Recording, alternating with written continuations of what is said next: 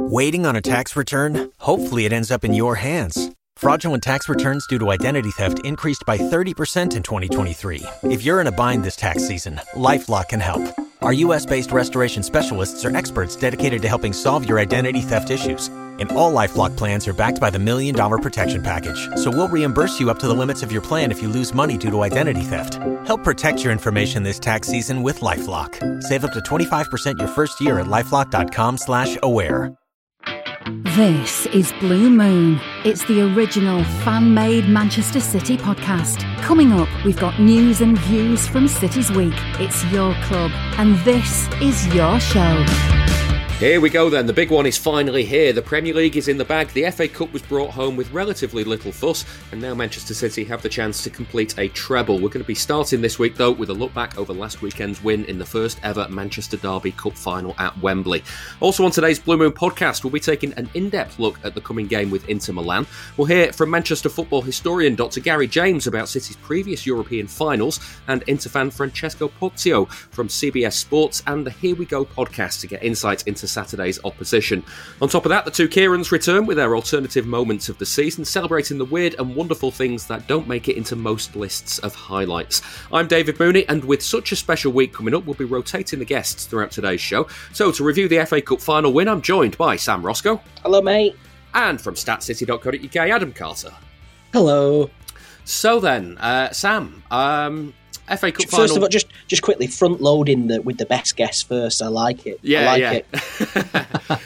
Hey, you volunteered for this bit, not me. So you know, don't pin this on me. The game then, for you as a City fan, what does it mean to watch City beat United in the FA Cup final, the first time that those two teams have met?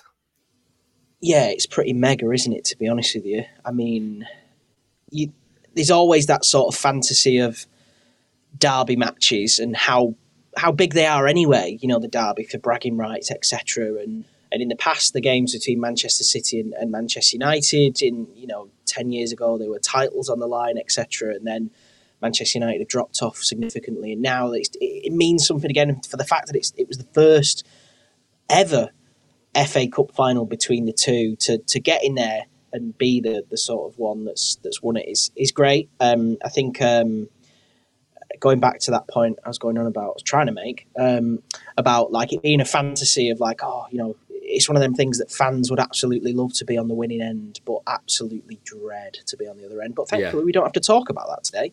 But of course, imagine the amount of times. Imagine if we played United in the final, like it'd be horrible, and it was. It's playground stuff, though, isn't it? Yeah, it is playground stuff. Yeah.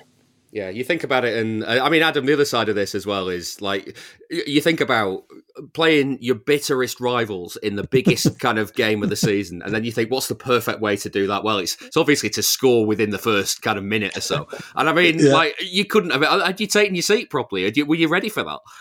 So there's a few things. So I was in on time. Obviously, and kick off, I was just settling in, and then I looked up as the ball dropped to Gundogan. So luckily I did see the goal, but I was just thinking how many people didn't see that goal because it was so quick. And the noise, it just kept the buzz. My ears were ringing. I've never experienced a City goal generate that much noise at a game that I've been at in my City watching career, and I've been to hundreds of games, and it was literally the euphoria, because the way it was almost like three different stories in one in that release, because the first story one, it's just a Manchester derby. You don't even need to discuss what that means. You then elevate it and say it's a Manchester derby in the FA Cup final. You don't even need to explain what that means. Then the third prong is it's a Manchester derby in the FA Cup final on the way to what potentially could be a treble, and they're the ones who are trying to stop us winning their precious treble. So it was all that. It was like a concoction, a cacophony of all those things that was just exploded within 13 seconds. And that's it. I can't describe that. Well, I'm trying my best out, but that euphoria that was just, it was all just, bundled up into this outpouring of absolute hysteria. I hate the word, but the limbs, it was just fantastic. Yeah. I mean, Sam, did it, as a cup success, I mean, taking in all of that Adam's just said into account, did it feel different at full time?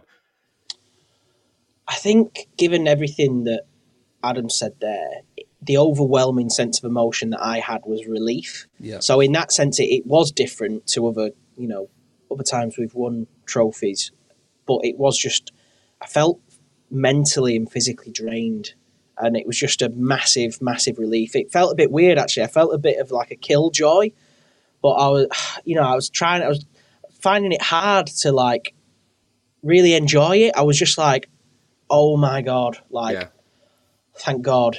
It's such a relief. So I know what you mean. You enjoy the having done it, but you don't enjoy the doing of it, do you? Exactly, yeah. And it was obviously scoring 13 seconds in. I don't think I've celebrated a City goal as hard as I did that one for a very, very long time. But then the way the game panned out, the chances that United had towards the end of the game as well, I had a feeling that there were a number of City chances that we didn't quite put into the back of the net.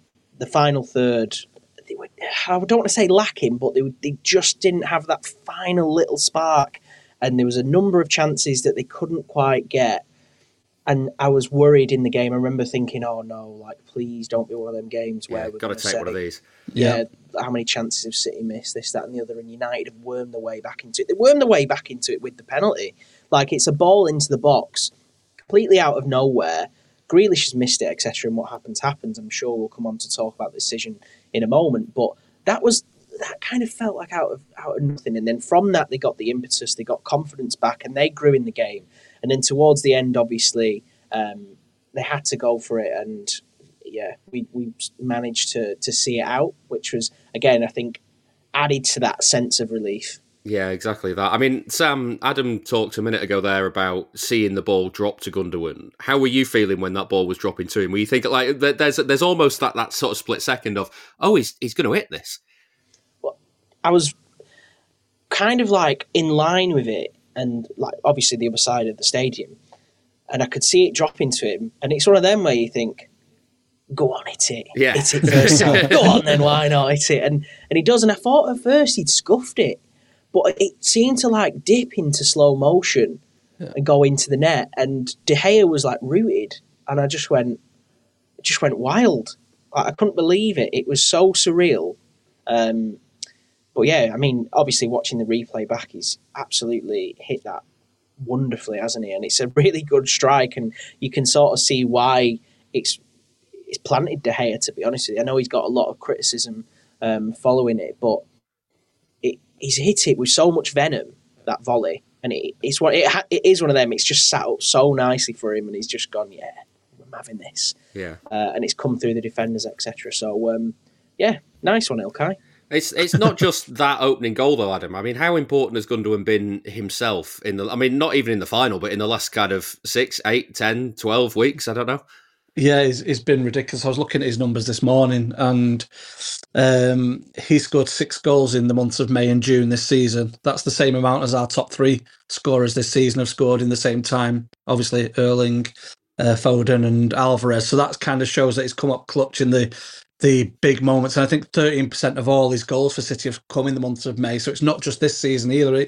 He's really staking a claim for that. Yeah. He's really staking a claim for that statue outside, isn't he?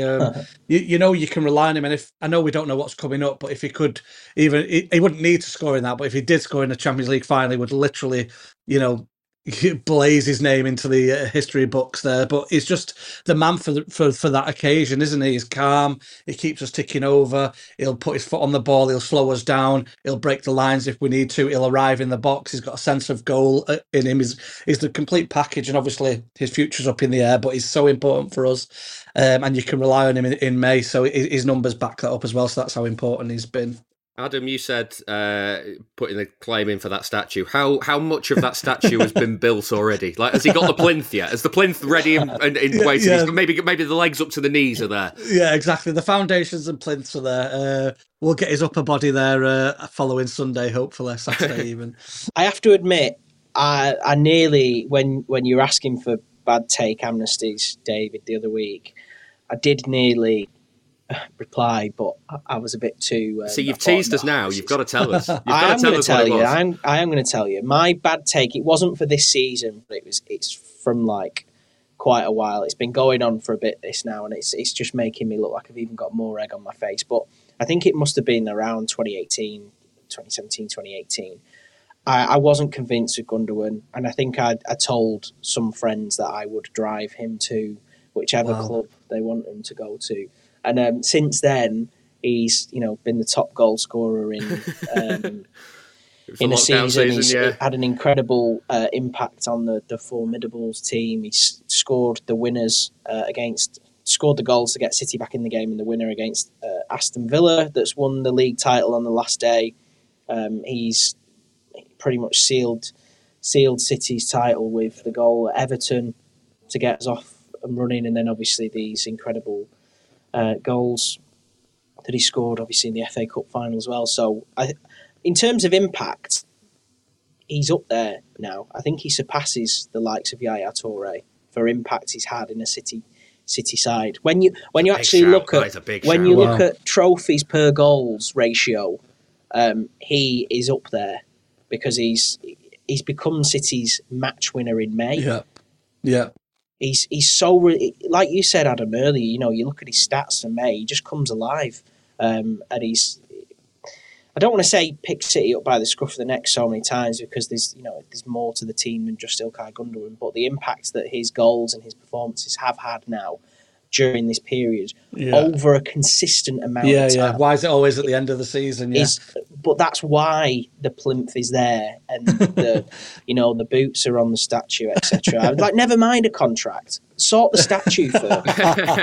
That's probably what he's waiting on, really. I mean, if they needed any more reason to sign a deal, just throw in there. We'll build a statue for you as well. Of course. Yeah, sign this deal. You'll get yourself a statue. Yeah, of course. But so that was my bad take, and I completely look like a fool, and I openly throw my hands up, and this is my official apology to Ilkay Gundogan.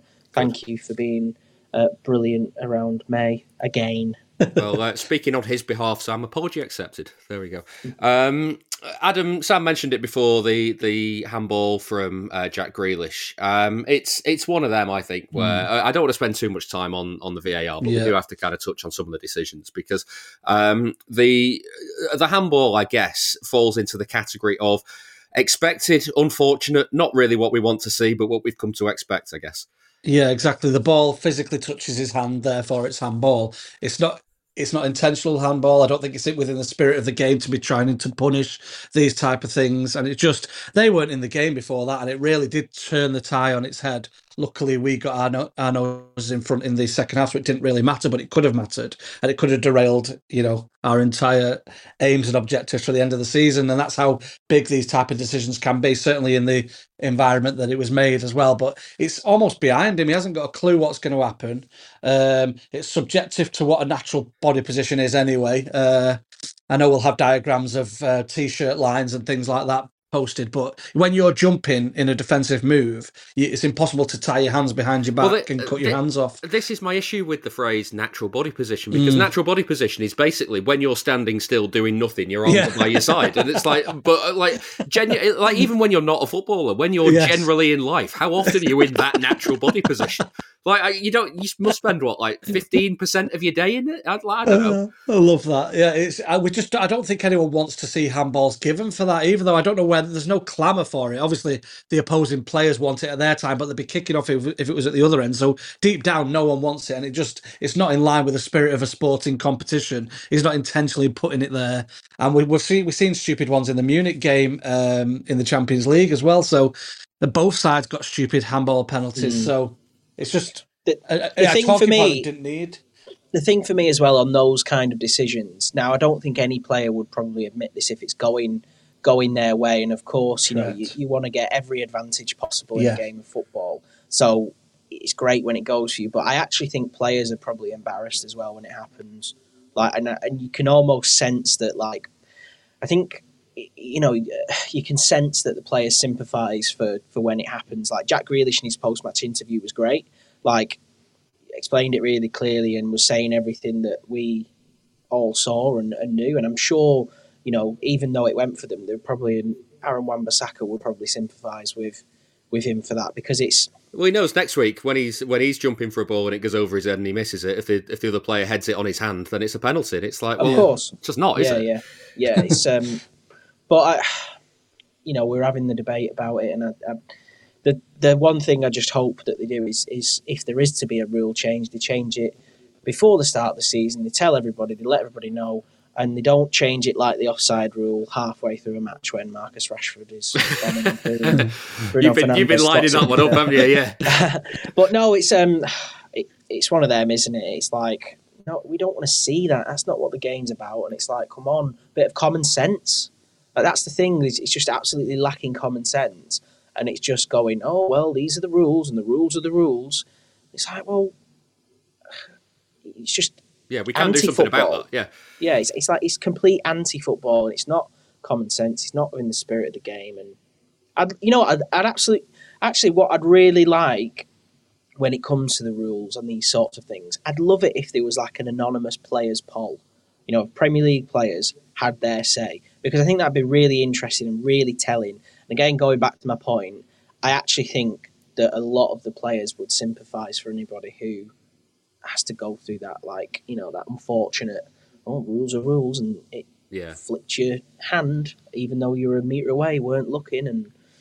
But it also leads to things like, the Liverpool, remember the Liverpool Spurs Champions League final? And I think it was like 10 minutes in or something like that, and the ball's deliberately played onto the hand of whoever it was in the box, and Liverpool get a penalty.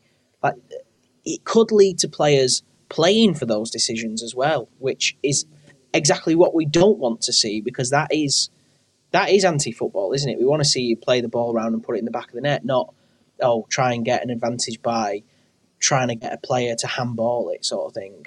Kicking a ball towards the player's hand. That's exactly what we want to avoid. The other side of this as well is you look where Grealish is and you look where Wan-Bissaka is, and you kind of go, well, how does that situation translate into a free shot at goal from the centre of goal? I know, yeah. Like, it's just like the punishment is so disproportionate to what the offence was in that situation. I mean, in many ways, Sam, as well. So the VAR process. Paul Tierney describes what he's seen to the VAR, who was David Coote. David Coote then looks at the video and sees if it matches up. So, and if it doesn't match up, he then recommends that the referee goes to view the video and see what and have a look at the incident properly. With that in mind, what could Paul Tierney have possibly said to him when De Bruyne goes through and Fred takes his ankles? Because all I'm thinking is all he can possibly have said, surely, in that situation is, yeah, I thought he's absolutely clattered him, but it's not a penalty.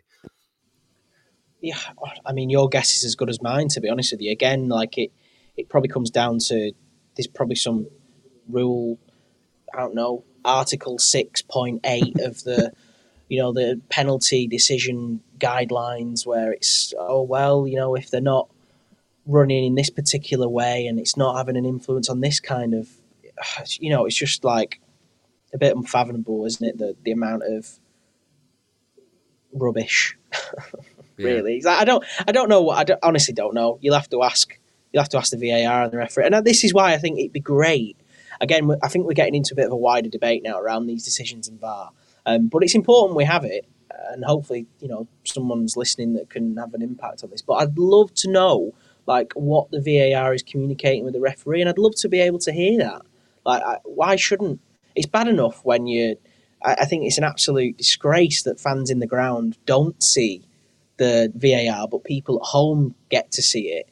I think that's really poor. I think it's really poor that we don't get to hear what the refs are discussing. And I think, actually, from a PR perspective, it'll do the refs the world of good if they're effectively communicating their reasoning for giving fouls. Not just, I'm sure they do it with the players on pitch, because they'd have to, and you can actually see them communicating with players quite often when they are going to VAR, etc., or they're waiting for an offside to be checked. I think they actively communicate that to the players, but I think something more needs to be done to communicate that to fans, what's going on with VAR. Yeah. Because I think ultimately we are all in favour of VAR in principle, in the fact that, if it's going to eradicate stupid decisions, great. It needs an element of common sense. But actually, we also need to know what's going on. Yeah, The final decision, Adam, was Casemiro on a Akanji, which is it's one of those borderline ones. So again, here's the process. So the foul was given in the first instance for Akanji on Casemiro, which ultimately looks like the wrong decision from the video. The VAR can't give a yellow card to Casemiro. It can only give a red card. It can't give a City free kick unless it finds a red card. And ultimately, the VAR decided that there wasn't a red card. So the only outcome that we can have there, even though we've seen the incident on video, is a United free kick for a foul by a United player. It's ridiculous. On first viewing, Akanji overran the ball, so I thought it looked like he was the one going in on Casemiro, so I understood why it was given the other way in real time. Then when you've gone to check it on the video, you can clearly see Casemiro's gone right over onto Akanji's ankle, and I can't see anything other than a red card. And the limited number of Reds that I do speak to know that they got away with one there as well. So it's not even like it's, you know, us bitter blues looking at it with our blue tinted glasses on. They know they got away with one as well. Just there's no excuse for that once it's been looked at to not be given anything other than a red card. I can totally see why, like I say, in the run of play, it looked like it was an overstretch from Akanji from me. But on review, there's no angle on that that's possibly showing you anything other.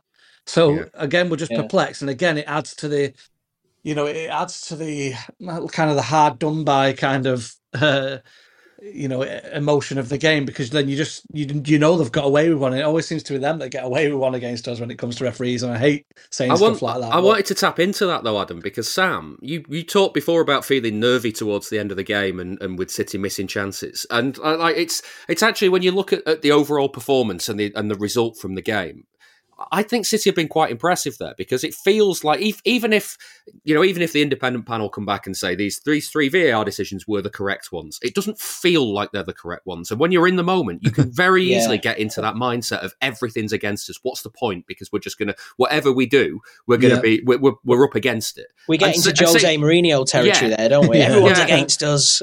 But City didn't do that. They just got on with the game and went on and won it. Because they know that they're a quality side, and they know that these are the things they're going to face. These are the the situations that teams are going to try and do. That teams are going to try and rumble City to stop them playing their way, and that's a tactic that will be employed by Inter Milan as well, which the guys will talk about later on, I'm sure. But that's part of team's game plan. You stop them playing at all costs, because that's what they do best, and that is how they will beat Manchester City. And the way they do that week in, week out, they're very drilled, etc. But I think that's, testament to the players that they just got on. And I think that's what's really pleasing. The mentality of this Manchester City side under Pep Guardiola is they just kind of brush things off, really. Yeah, and of course, sometimes, the likes of Jack Grealish will get a bit heated.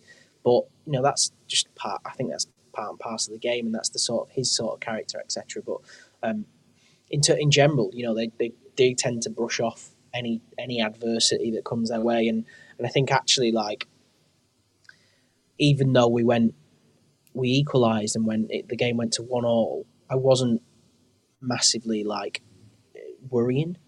I was very calm. The way they were playing, it was like, look, they're going to get more opportunities, and I think that's how the players feel as well.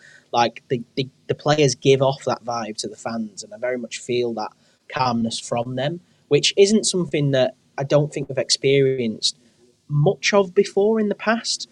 But the way as this team has developed through games like Aston Villa last season, etc., like going to the Bernabeu, drawing 1-1, but then absolutely obliterating them, or even the experience that they had when they threw away the game at the Bernabeu. I say throw away, Real Madrid sort of nicked it, stole it. Stole it. Yeah, but those experiences that this team has developed and has gone through, they've really grown through that mentally, and now we're reaping the rewards from that, because you can see that cycle of. And I think it's the same for the manager, because I think, again, this is one that I'm sure the guys will touch on later in the episode, but the way we've seen this development of Guardiola, and I know it's a bit of a joke that, let's wait. And in fact, actually, let's wait until we see the team sheet before Saturday. But it's the same thing. It's like that evolution. Mentally, this team's gone through an evolution. The manager's gone through an evolution of finding his best team, etc. And that was really evident on Saturday, despite all these little things that were designed to break City's momentum, to stop them playing, etc. They don't let it get to them anymore. And they just focus on their job, and it's proving very successful. On the Casemiro thing, just very quickly, I know we've got a lot to get in this show, but this is where we need communication. Why is that not a red card? Like, I'd love to know. I'd love for the referees to come out and say, well, it's not a red card because of this. But obviously, ultimately, they decided it's reckless, not dangerous. Well, I don't really have anything to say to that, to be honest with you. Yeah. A couple of players to finish on for the first part of the show. Starting with John Stones, Adam. Another incredible performance. The bravery that he showed on the ball, especially. There was a dummy in the second half with the score at 2-1 with about 5 minutes left. He's facing his own goal and he just turns and takes 5 United players out of commission. And if he gets that wrong, they're clean through. It's kind of like, all right then, you've got this one, haven't you, John? Yeah, didn't Guardiola once say that John Stones had bigger balls than everybody in the room? Oh, yes. And that was prime example of that. To turn on the edge of your box, to take the sting out of the United press and then start a break the other way was just fantastic. The way he just almost has an elevated presence on the pitch now. And obviously when you know he's in the starting lineup and he can create that box midfield with Rodri and then Diaz behind him and then Walker, those four that just kind of create this solid block in front of the goalkeeper, just makes you feel 10 times better when he's in the team now. Yeah, and the other player, Sam, is Stefan Ortega, who I think the kind of spotlight hasn't been on him after this FA Cup game, but he made a cracking save right at the end, with just before that scramble where Stones headed the crossbar. Yeah, I think it was from was it Garnacho? Yeah. But look, again, just a calming presence. Ederson. I don't think when we look at seasons gone past, when we look at the goalkeepers, there's always been Ederson who has been that sort of calm influence on the back four. But then the goalkeeper that's come in following him has been the complete opposite. Whereas Ortega is like for like with Ederson, to be honest with you. He's comfortable with the ball at his feet. He's this is something that we say, don't we, about City goalkeepers. They don't have to make that many saves, but when they do, they have to make them. And he proved that on Saturday. It's great. It's great to have that. And I'm hoping that also, those performances that he puts in, gives Ederson even more competition. So I think it's healthy, isn't it, all around? Yeah. Join us today during the Jeep Celebration event. Right now, get 20% below MSRP for an average of $15,178 under MSRP on the purchase of a 2023 Jeep Grand Cherokee Overland 4xE or Summit 4xE. Not compatible with lease offers or with any other consumer incentive offers. $15,178 average based on 20% below average MSRP from all 2023 Grand Cherokee Overland 4xE and Summit 4xE models in dealer stock. Residency restrictions apply. Take retail delivery from dealer stock by 4/1. Jeep is a registered trademark. You can listen to the show ad-free by joining our Patreon, patreon.com/Blue Moon Podcast. We're going to turn our attention now to the Champions League final on Saturday. Saturday will be City's third European final, and so far, City's record is very finely balanced at 1-1, lost 1. I've been speaking to the football historian, Dr. Gary James, to hear more about City's previous European finals. I started by asking how much of an achievement it was already for City to have made it this far. Oh, it's incredible. It's hugely significant.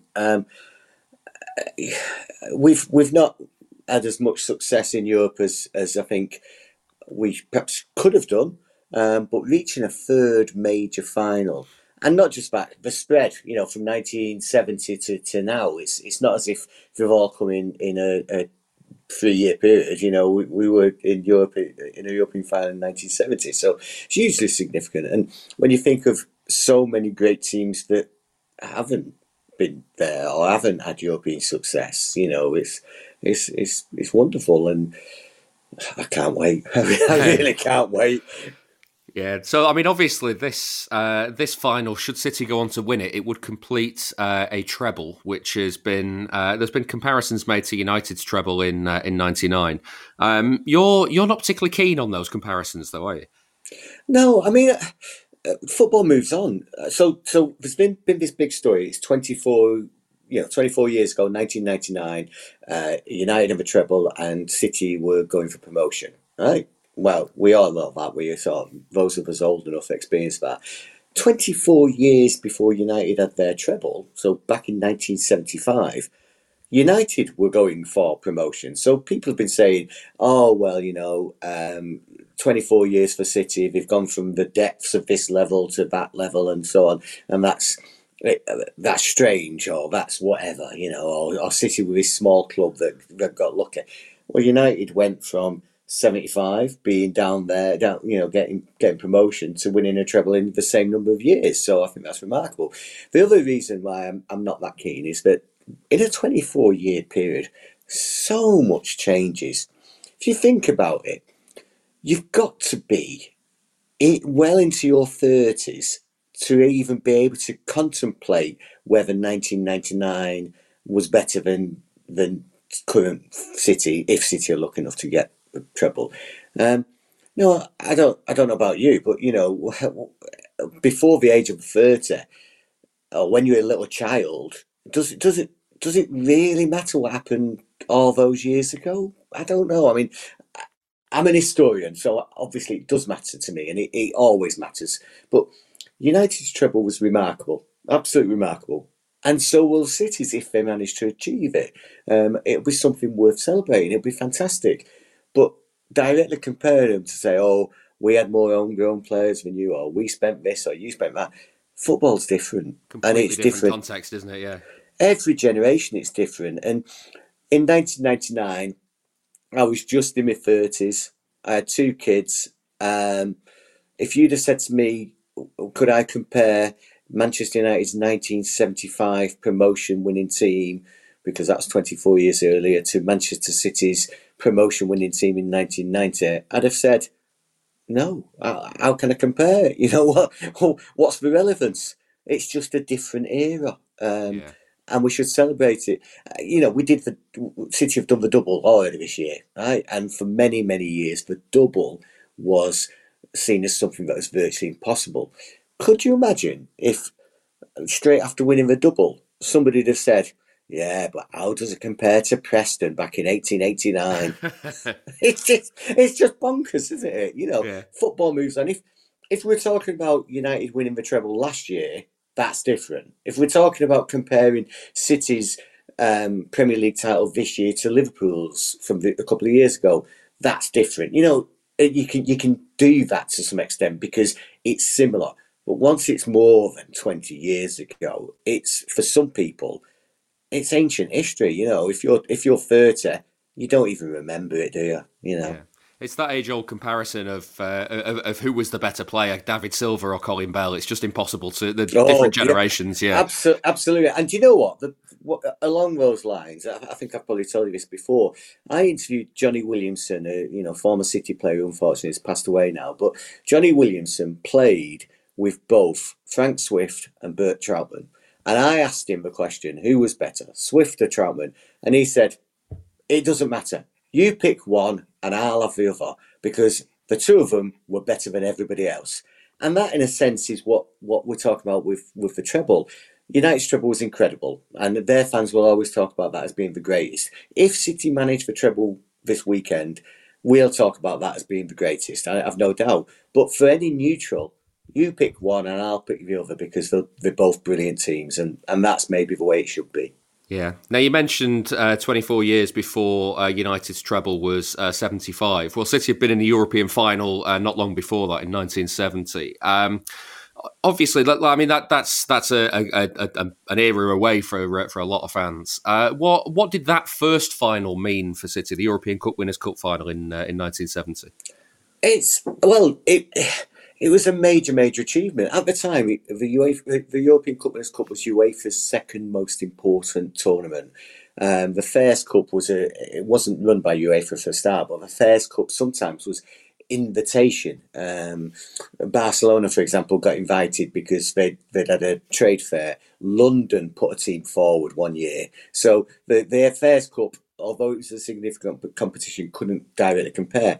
But the European Cup Winners' Cup, Malcolm Hartson at the time boasted that City winning the European Cup Winners' Cup was a bigger achievement than United winning the European Cup because they won it at Wembley. Now, we've just talked about comparisons, but he's talking in 1970 about something that happened in 68. So maybe we can let this one go with this one. Yeah, we can allow him to have that one, can't we? We'll have this one. But what he was trying to say is that City were basically playing in another country, not at home. Wembley Stadium is basically home for an English club, isn't it? And he also talked about other teams that had won, like the Fairs Cup and so on. So basically he was saying that the European Cup Winners' Cup final in 1970 was more significant. Now, whether it was or it wasn't is open to debate. But the fact is that City won that major European trophy years before Liverpool had ever won a European trophy, years before Juventus, and even Barcelona hadn't won a UEFA tournament before City. So it is significant. It's a major landmark, and it came at a time when City won the league, they'd won the FA Cup, they'd won the League Cup, and then they won the European Cup Winners' Cup, and it was one of those. It was the progression. It was like each step. I suppose if you were thinking about it in terms of significance, you'd probably start with the League Cup instead, and then the FA Cup, and then the League, and then the European trophy. But it ends up that the European Cup Winners' Cup is the last of those four trophies. And, both Neil Young and Francis Lee scored in that final, who were two of the greatest goal scorers around in football, never mind for City. It's Francis Lee's birthday as well, wasn't it, that day? Yeah, and there's loads of stories. I remember interviewing somebody who said that when after the game, they had a celebration, and Harry Godwin, who was the chief scout, who a lot of people might remember, a lot of older fans might remember from his involvement with Junior Blues as well. But Harry Godwin was playing the piano, and apparently Francis Lee was dancing on top of it in his underpants. Now, I asked Francis Lee about this. In the 90s, actually, I asked Francis Lee, and he said, "Oh no, I don't remember that." But they did have wild celebrations, I've heard lots of things about that. And also, when it was the 25th anniversary of this, I interviewed a few fans wanting their stories about travelling. So this is mid-90s when I'm writing this. And fans were talking about how they basically got a van and just drove across Europe to Vienna for the final, paid on the day, got into the final, it was pouring down, and it was just one of those weird experiences. And those of us who know how difficult it is to get tickets for Istanbul, or paying a fortune to get to the final, are probably a bit envious of how they managed it back in 1970, because I can't imagine any of us just being able to get in a van and drive all the way to Istanbul and pay on the day. It just wouldn't happen, would it? But that's what some of them did. There's no tickets on the door, is there? I mean, the other aspect of this as well is that was obviously City's first European final. The second one a couple of years ago in Porto was kind of behind closed doors as well. So does that add more significance, do you think, to this weekend? Yes, it does. Now, I was really looking. I managed to get to Portugal for that final, and everything about it seemed right until the team was announced. And I don't really want to get into all that, but things seemed to change. The mood seemed to change a little bit, and in the stadium, it perhaps wasn't quite right. And I also think because the stadium couldn't be full, it didn't feel right either. But it was, and it was against an English team. And oh right, I'll get this off my chest now. Every time we've played an English team in Europe, it's not felt right for me. Tottenham, we know what happened there. Liverpool, we know what happened there. And then, of course, Chelsea in the final. And I think that's the other thing about this season. It's felt bigger and better and more significant than 2 years ago, because not only are we playing Inter Milan, who, let's face it, major club, won major trophies, major European trophies for many, many, many years, but we've also had to beat Real Madrid. We've also had to beat Bayern Munich. So Yeah, and then of course the group stages and everything else that everyone else we've had to face. But these last 3 games in Europe, if you like, or last 3 ties in Europe, are against 3 of the recognised European giants, and City have beat them convincingly so far, and hopefully we'll do the same against Inter Milan. And I think that takes it to a different level. If we were playing any English team in the final, it just wouldn't quite feel the same. But playing a major European team, I honestly didn't really care which Milan it would be in the final. I just felt that whichever one it would be, it would feel like it's something truly, truly significant. And hopefully a full stadium, although ticket prices work against fans, as always, but hopefully a full stadium, but against Milan, and hopefully City can do it. It's much, much more significant than 2 years ago, in my eyes, much more. Because if we'd have won it 2 years ago, people would have said, well, it was affected by COVID in some way. I don't know. But this one, we've beat Europe's best to get to a final, and hopefully we'll carry on doing that. Yeah. Now, we've talked about comparisons already, and this is a very unfair question to finish on. But obviously, if City were to win this weekend, it would be the first time winning the Champions League. How would that compare as an achievement to what the achievement was for winning the European Cup Winners' Cup in 1970? Oh, it's much bigger, isn't it? I mean, we can fool ourselves in thinking that the Cup Winners' Cup was the most important trophy at the time, like Malcolm Allison sort of said. But it wasn't the European Cup. It was the European Cup Winners' Cup. And as great an achievement that was, as big an achievement as that was, it was not the Champions League. It was not the European Cup. And I think this eclipses that. And not just that, the teams we've had to face to get there. I know back in 1970, we played Schalke, who were a major team at the time, and we thrashed them. But to be frank, the quality of the teams we've had to face to get to this final are much bigger than they were in 1970. The status of the competition is much bigger. The global attention is much bigger. But I think in every way you look at it, it's bigger. Back in 1970, the Cup Winners' Cup wasn't even live on television. I was going to say it clashed with the FA Cup replay, didn't it? Yeah, at Old Trafford of all places. I mean, it's one of those things. But we know the phrase "typical City." We know that phrase. And back in 1970, it was typical City. It was very much that our biggest European achievement happened to coincide with an FA Cup final replay at our neighbour's place. So this is bigger. What I would say is, remember the old the curse that was supposed to be on Main Road, and a lot of that links into the old typical City as well. When I had the chat with Malcolm Allison, I actually made a comment about the old curse, and I said to him, people have said that curse has stopped us from winning certain things. I said, but we won the European Cup Winners' Cup. It's impossible for that to have affected us. And he sat there next to me and he went, yeah, but maybe without the curse, we'd have won the European Cup. I thought, yeah, okay, Malcolm, I'll go with that one. Well, obviously, the curse was on Main Road. That's long since gone. We can forget all about that. Now we're in the Champions League final, so perhaps now, at last, we can achieve something we should have perhaps achieved back in the late 60s, early 70s. If you enjoy the show, please give it a rating and a review wherever you get your podcasts.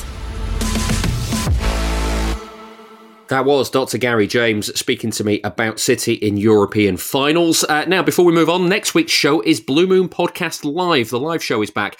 We'll be back at Idle Hands Coffee on Dale Street in Manchester, and it's going to be on the evening of Wednesday, the 14th of June. I'll be hosting. There'll be the usual panel of guests as well, and we can confirm that former City defender Keith Curle will be joining us as well. He'll be part of the show, so you can hear his thoughts on City this season, and we'll get all the reaction to this weekend's Champions League final as well.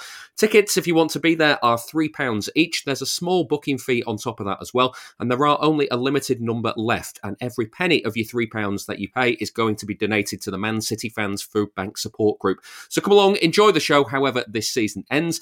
Details are on our Twitter feed at Blue Moon Podcast, or you can buy your tickets by going to bmp2023.eventbrite.com. That's bmp2023.eventbrite.com. Now, time to look ahead to the game with Inter Milan, and we have freshened up the panel a bit. Gone are Sam and Adam. I'm now joined by City fans Bob Toole.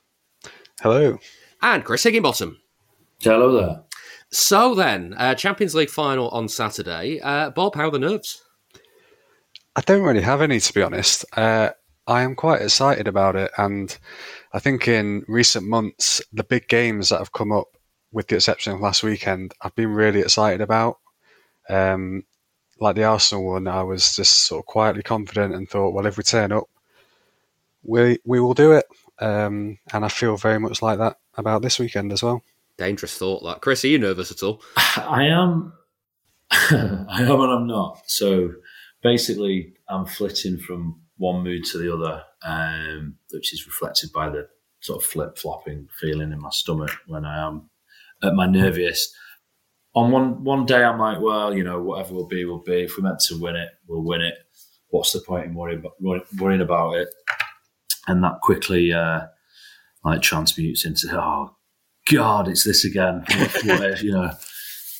So, yeah, I'm sort of lurching between casual acceptance of what the fates have in store and, desperate plea bargaining with the other gods. Yeah, plea bargain with the devil will be the death of most City fans, I think, in the end. Well, exactly. Yeah, Bob, does it make a difference for you going into this one? As I don't think City went in against Chelsea as clear favourites. They're kind of just marginal favourites. They're very much clear favourites for this one. Does that change anything for you? Not so much the favourites tag, but the fact that it's not against another English team, I think, is quite important, because last time there was those weird games in the build-up to it against Chelsea, like the FA Cup and that league game, where Pep just played really under-strength, weird teams, and it was almost like he was trying to hold something back for the final and then just went mental in the final anyway. So, yeah, I think that's more of a factor than the favourites thing, because I don't know whether I'm misremembering it. I thought we were pretty overwhelming favourites last time as well. But maybe I've just reimagined it because of how it went. I don't know. Yeah, perhaps. Yeah, I could be entirely wrong about it as well, though. But yeah, I mean, there's a lot of pressure on being the overwhelming favourites, isn't there? Really, especially when I know Inter Milan and Italian football aren't what they were like 20 years ago, but it's absolutely mental in my mind that we are such overwhelming favourites against a team that's won that competition 3 times.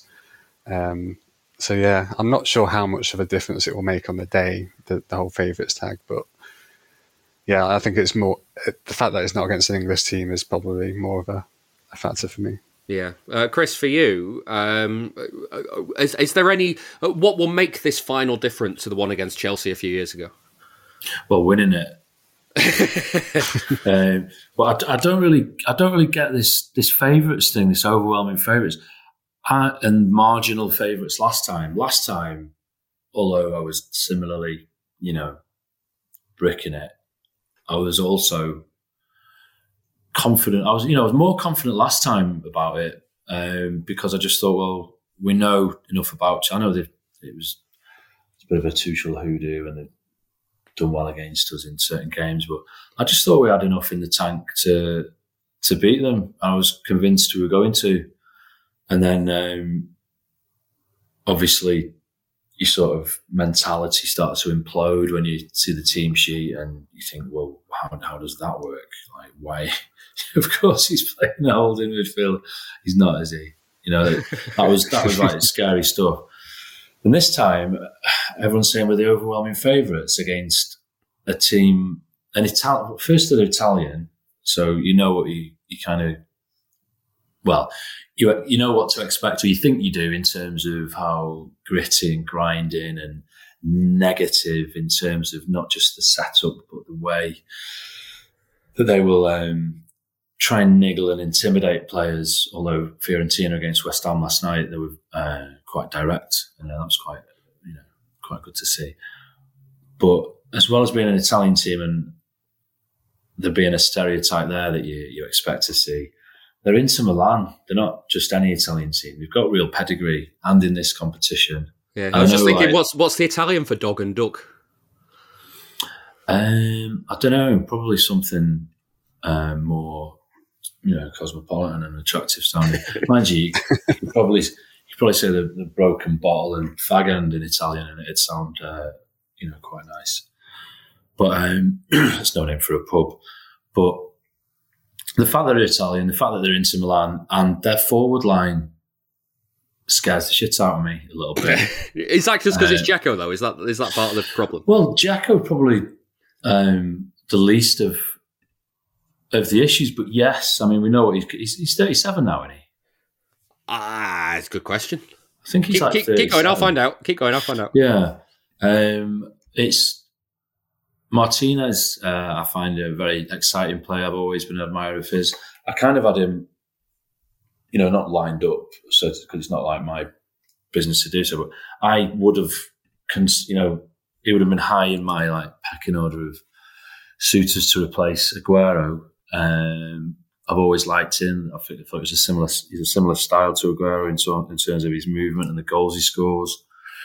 He's a great player. Lukaku doing really well there. I mean, we know there's that horrible sort of football romance element with Dzeko as well, in that wouldn't it just be typical? I don't know how many people have made the point about, wait till Dzeko gets the last minute winner. But as unlikely as that is, would you be massively surprised if that took place? No, it's the rule of football, isn't it? By the way, Dzeko is 37, and Ilkane e la Antra and Lan. Your accent is stunning. There we go. That's Italian for dog and duck. There we go. Right. Can't say I don't do my research. Bob, for you, is there anything to be read into the fact that City have been to a European final recently and lost? They've got that experience. I don't know if it's as simple as Guardiola can go into the dressing room and go, listen, don't feel like you did 2 years ago. I think it's going to help because a lot of the players that will play on Saturday will have played a couple of years ago, so they'll want to right a few wrongs. But just that experience of that unique pressure of that fixture is going to help, I'm sure. So, and you'd like to think Pep will have learned his lesson about not playing a really bizarre team that he's not really played all season. And he so far in the tournament and the big games this season, it seems like he's got pretty much the same 11 that he plays. Like you would imagine, I think, that he would play the same team as the FA Cup final with Ederson in goal. If he doesn't, that would just, I think I wouldn't be the only one that would be really surprised. Yeah. So, I think it's going to be so fresh in players' minds. Like De Bruyne obviously got walloped and quite badly injured in the last final, so that's going to stick in his memory. Well, yeah. I mean, I put it mildly, I think. He's going to want to prove a point, and I'm sure the other players will that played in that match.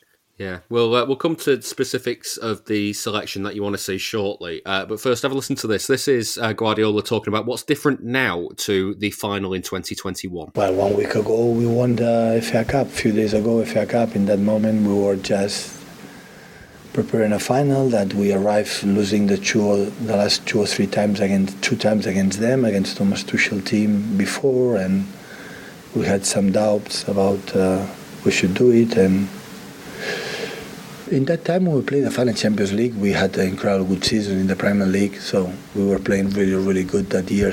Quite similar now. It's not much difference. Maybe for the fact we are again there, And always I had the opinion that as much you arrive in the finals one day, maybe you are lucky and you can win it. So it's difficult just arrive once in your lifetime and win it. This is the Blue Moon Podcast. Follow us on Twitter @Blue Moon Podcast.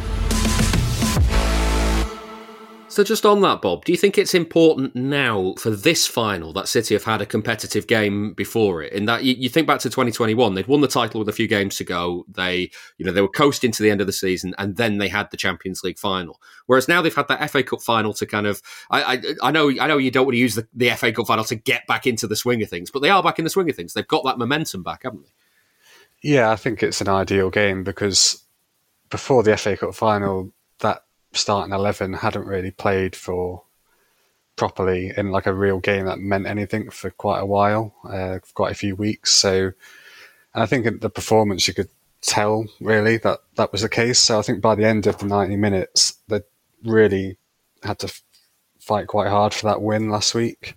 So I think that's like really good preparation for this because it's kind of, I think by the end of the game they were really starting to, although they were hanging on a little bit, they were a lot more in a better rhythm than in the first half. Yeah. So I think that would definitely help. But also, a couple of years ago, I think the final was the second game that they played in front of actual people for like a whole season. And obviously that's irrelevant in this circumstance. So like, I kind of do wonder whether the whole crowd thing may have played into it a little bit a couple of years ago. But obviously that's not the case this year, and they're used to playing in front of thousands of people every week again. Yeah, the other thing that Guardiola said there, Chris, was, it kind of taps into Bob's point about it being Inter Milan and a team that you don't normally play, in that they played Thomas Tuchel sides, twice in the run-in, and like it was, you got the sense of what that final game was going to be like. Inter Milan, as unpredictable and as tricky as they may be, they are a team that City haven't faced. Yeah, it's a double-edged sword, isn't it, that, whether it's an advantage or not. There's a level of unknown quantity, which could be a problem. But then, familiarity obviously didn't prove to be advantageous against Chelsea. So, yeah, I don't think it's really that much of a factor. I think more of a factor, like Bob was saying, is the fact that we've had more of a momentum and rhythm with this one, with the team that you more or less would expect to be played in the FA Cup. Do you think they played? There seemed to be a real professional sort of maturity about the way they played that FA Cup game. Do you feel they played within themselves a bit? They didn't seem to be. Obviously scoring after 12 seconds does help. You chill out a bit in terms of desperately going half the leather after the game. It settles the nerves, doesn't it? Yeah, it does somewhat. Yeah. But they did seem to be playing in a way that looked like they.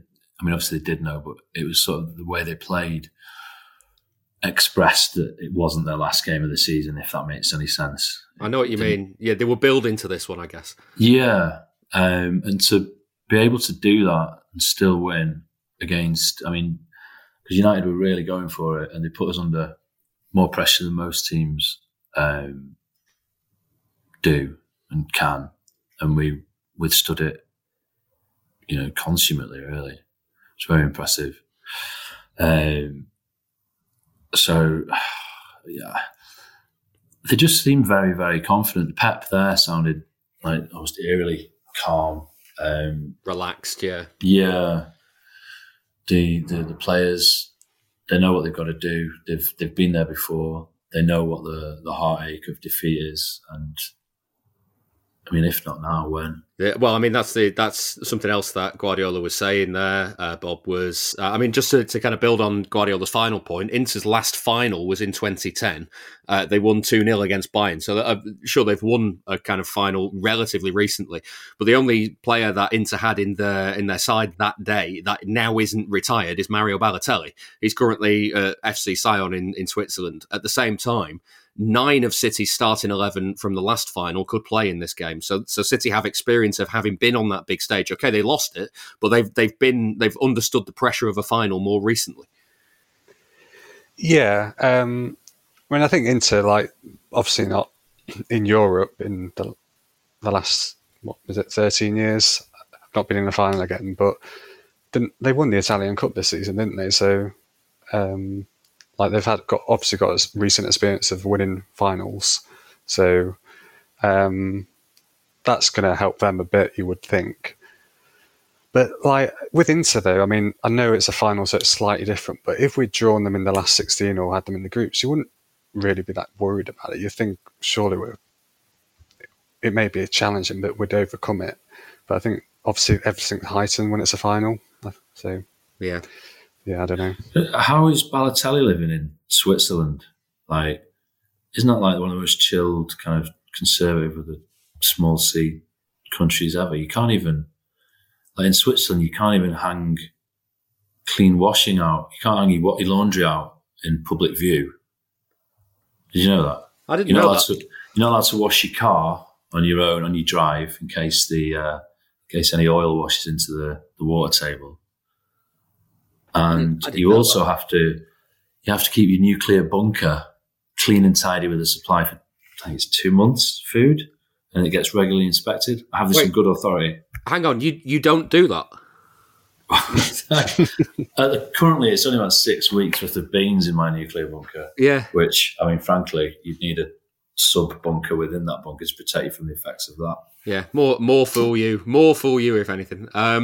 Let's drag ourselves kicking and screaming back to the game. Higgy, for you, I mean, in terms of team selection, assuming everybody is fit, the team kind of picks itself, but for maybe one or two positions. Because I'm wondering if Kyle Walker's playing, it's then Akanji or Ake at left back, isn't it? So, like, how do you see that shaping up? What would you like to see?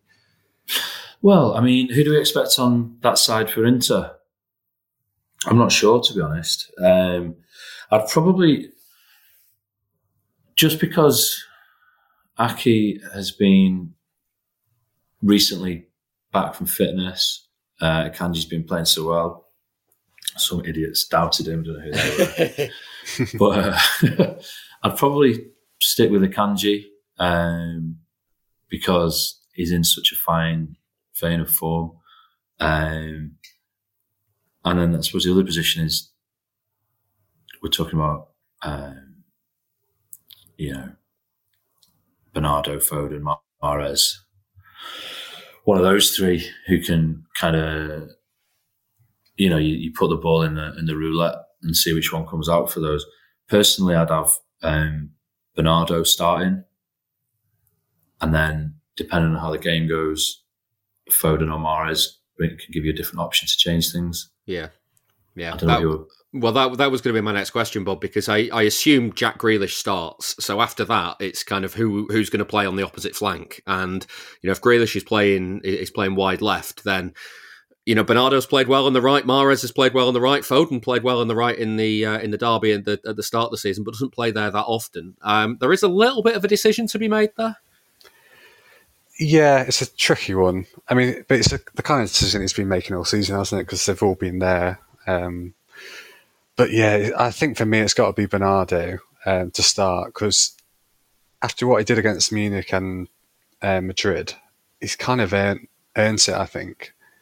But then again, against United in the final, when Foden came on, he looked so sharp and he's really good, wasn't he? Up for it. Like, so if that must have made it really hard for Pep, I think, because I didn't expect him to be looking that good when he came on, because he's not played a lot of football this season, really, because he's had a lot of injuries, but certainly in recent weeks as well. But I would go with Bernardo, and then I'd love to see Phil come on, hopefully in a comfortable situation. But even if it's we need a goal or whatever, like, what a great player to be able to bring on to hopefully do that. Yeah, if there's one player in the squad, I'm going to ask both of you this question. If there's one player in the squad that gets to score the winning goal that you get to pick, who is it? Philip Foden all day long. You reckon? Yeah. I would normally say that, but I'm going to say a slightly different one just because of some Edison. If this is Calvin Phillips, if this is how Guardiola's played his holding midfielder, and it's Calvin Phillips. Well, I feel whatever I'm going to say now is going to be disappointing, but something my son did yesterday at nursery is making me say this. So apparently, there's some little lad at nursery started talking about the FA Cup final, and then my son Noah sort of overheard and joined in the conversation and started talking about John Stones, because he's got this little John Stones little figurine, you know, those little ones with a tiny body and massive head. Yeah. And I've started to teach him a John Stones song. So I was so proud of him that he just started talking about John Stones in nursery, completely unprompted. So with that in mind, I'd love to see John Stones score the winner. Come on, John, do it for little Noah. That's what we'd like to see. Yeah. We got the charity bet coming up a bit later on. I'm going to put you two on predictions. So, Chris, I'm going to let you go first. What are you having? Well, I'll go for 2-1, but I just don't like 2-1. 2-1 City. Bob, what are you having? I will go 3-0 City. But I do have a question. If it's 3-0, is the winner the first goal or the third goal? Oh, well, I see. That's a good question. I don't know the answer to that question. I can't give you an answer to that question. I'm sorry. Yeah, it's fine. Maybe just John Stones will have to score a hat-trick then. Yeah. All bases covered. I tell you what, the odds you would get on a John Stones hat-trick, you know, I'm not going to run that, but goodness me, that'd make us for life, wouldn't it?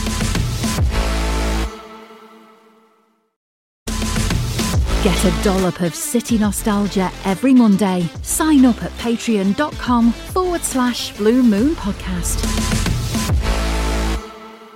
Let's get a view from the other side of the fence ahead of Saturday's final. Dan Burke has been speaking to Inter fan Francesco Pozio from CBS Sports and the Here We Go podcast. He started by asking how Inter fans were feeling about facing City. Well, not very optimistic, to be honest with you, because we know the Man City are the favorite for the final this time. But of course, it's a incredible and unexpected opportunity to win the competition, because let's be honest, when the draw, we had the draw last August, Inter was with Barcelona and Bayern Munich in the same group stage. Only few could imagine that Inter could go through the group stage, and now Inter in the final. So you can see that there is a incredible and unexpected season on the European level. Inter had a great season on Champions League, won against AC Milan in the semi-finals, which was an incredible thing for the Inter fans, because Inter always lost against AC Milan, the city rivals. So this year was unbelievable, the atmosphere at the stadium, also after the game. So I would say that, of course, talking about the final, Inter fans are not optimistic, because we know that Man City are the leading candidate and favorites to win the competition. But, you know, never say never. And what about the rest of Inter season? Obviously, you finished third. You, like City, you won the cup, won the Coppa Italia. Has it been a satisfactory season overall so far? I would say yes. Looking at everything, if you look just at the Serie A season, it was a disappointing season because regardless of the end of the season, when Inter ended up in the top four, Inter didn't challenge Napoli to win the title. And as we can see from the Champions League campaign, Inter had the possibility to do that and had the chances, had the squad, the roster. So it was a disappointing Serie A season, and also raised a lot of questions about Simone Inzaghi's future. But as you said, Inter won also the Coppa Italia, the domestic cup, and they are in the final of the Champions League. So overall, now it's a positive season. But without the Champions League one, was a disappointing one. Yeah, I wanted to ask about Inzaghi, because it feels like he's been under pressure at times this season. There's been some talk about him losing his job. How do Inter fans feel about him at the moment? As always in football, opinions change all the time. And that happened to Inzaghi the same. You know, Inter lost 12 Serie A games, which is a lot.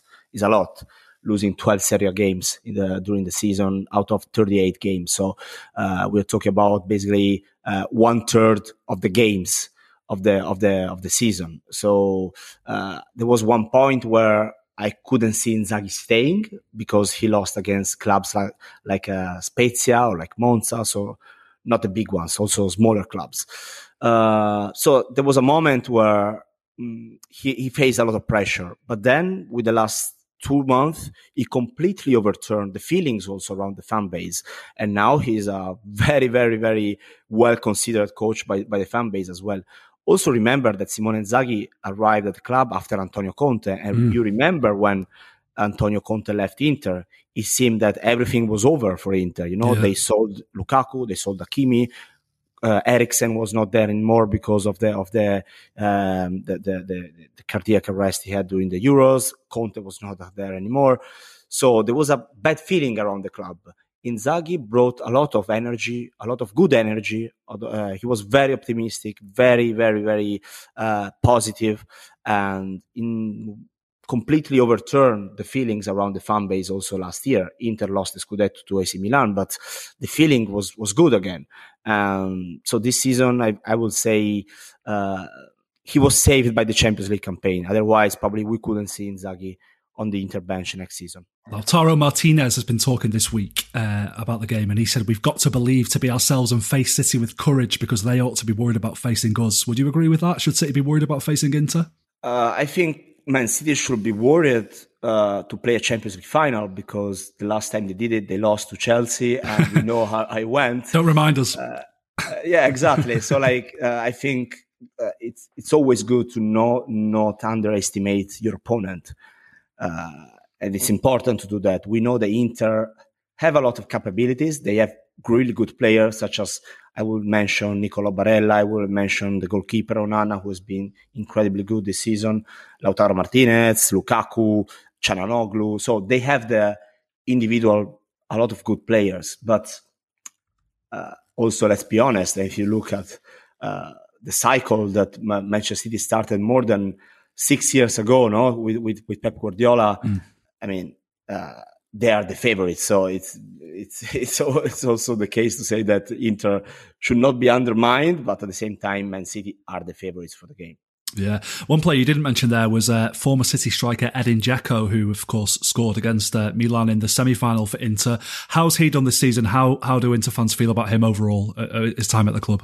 I would say that he was one of the best signings Inter has done in the last 10 years. Edin Dzeko was incredible. Not just because of the goals he scored. You mentioned the one against AC Milan, but I also can mention others that were crucial during the season. But think about, he arrived as a free agent from Roma. The feeling was that, he was the backup striker of the replacement, of Romelu Lukaku, who joined Chelsea last season. And when Lukaku came back at Inter this season, Lukaku had some big injuries and didn't play for a lot of games, but Dzeko was the main number 9 for Inter. So it was crucial this season. And he's a sort of playmaker, striker. He's that kind of player who makes your team playing better. So he's fundamental for Simone Inzaghi's way of playing as well. But also there are now some doubts about who should start between him or Lukaku, because Lukaku is in a very good form.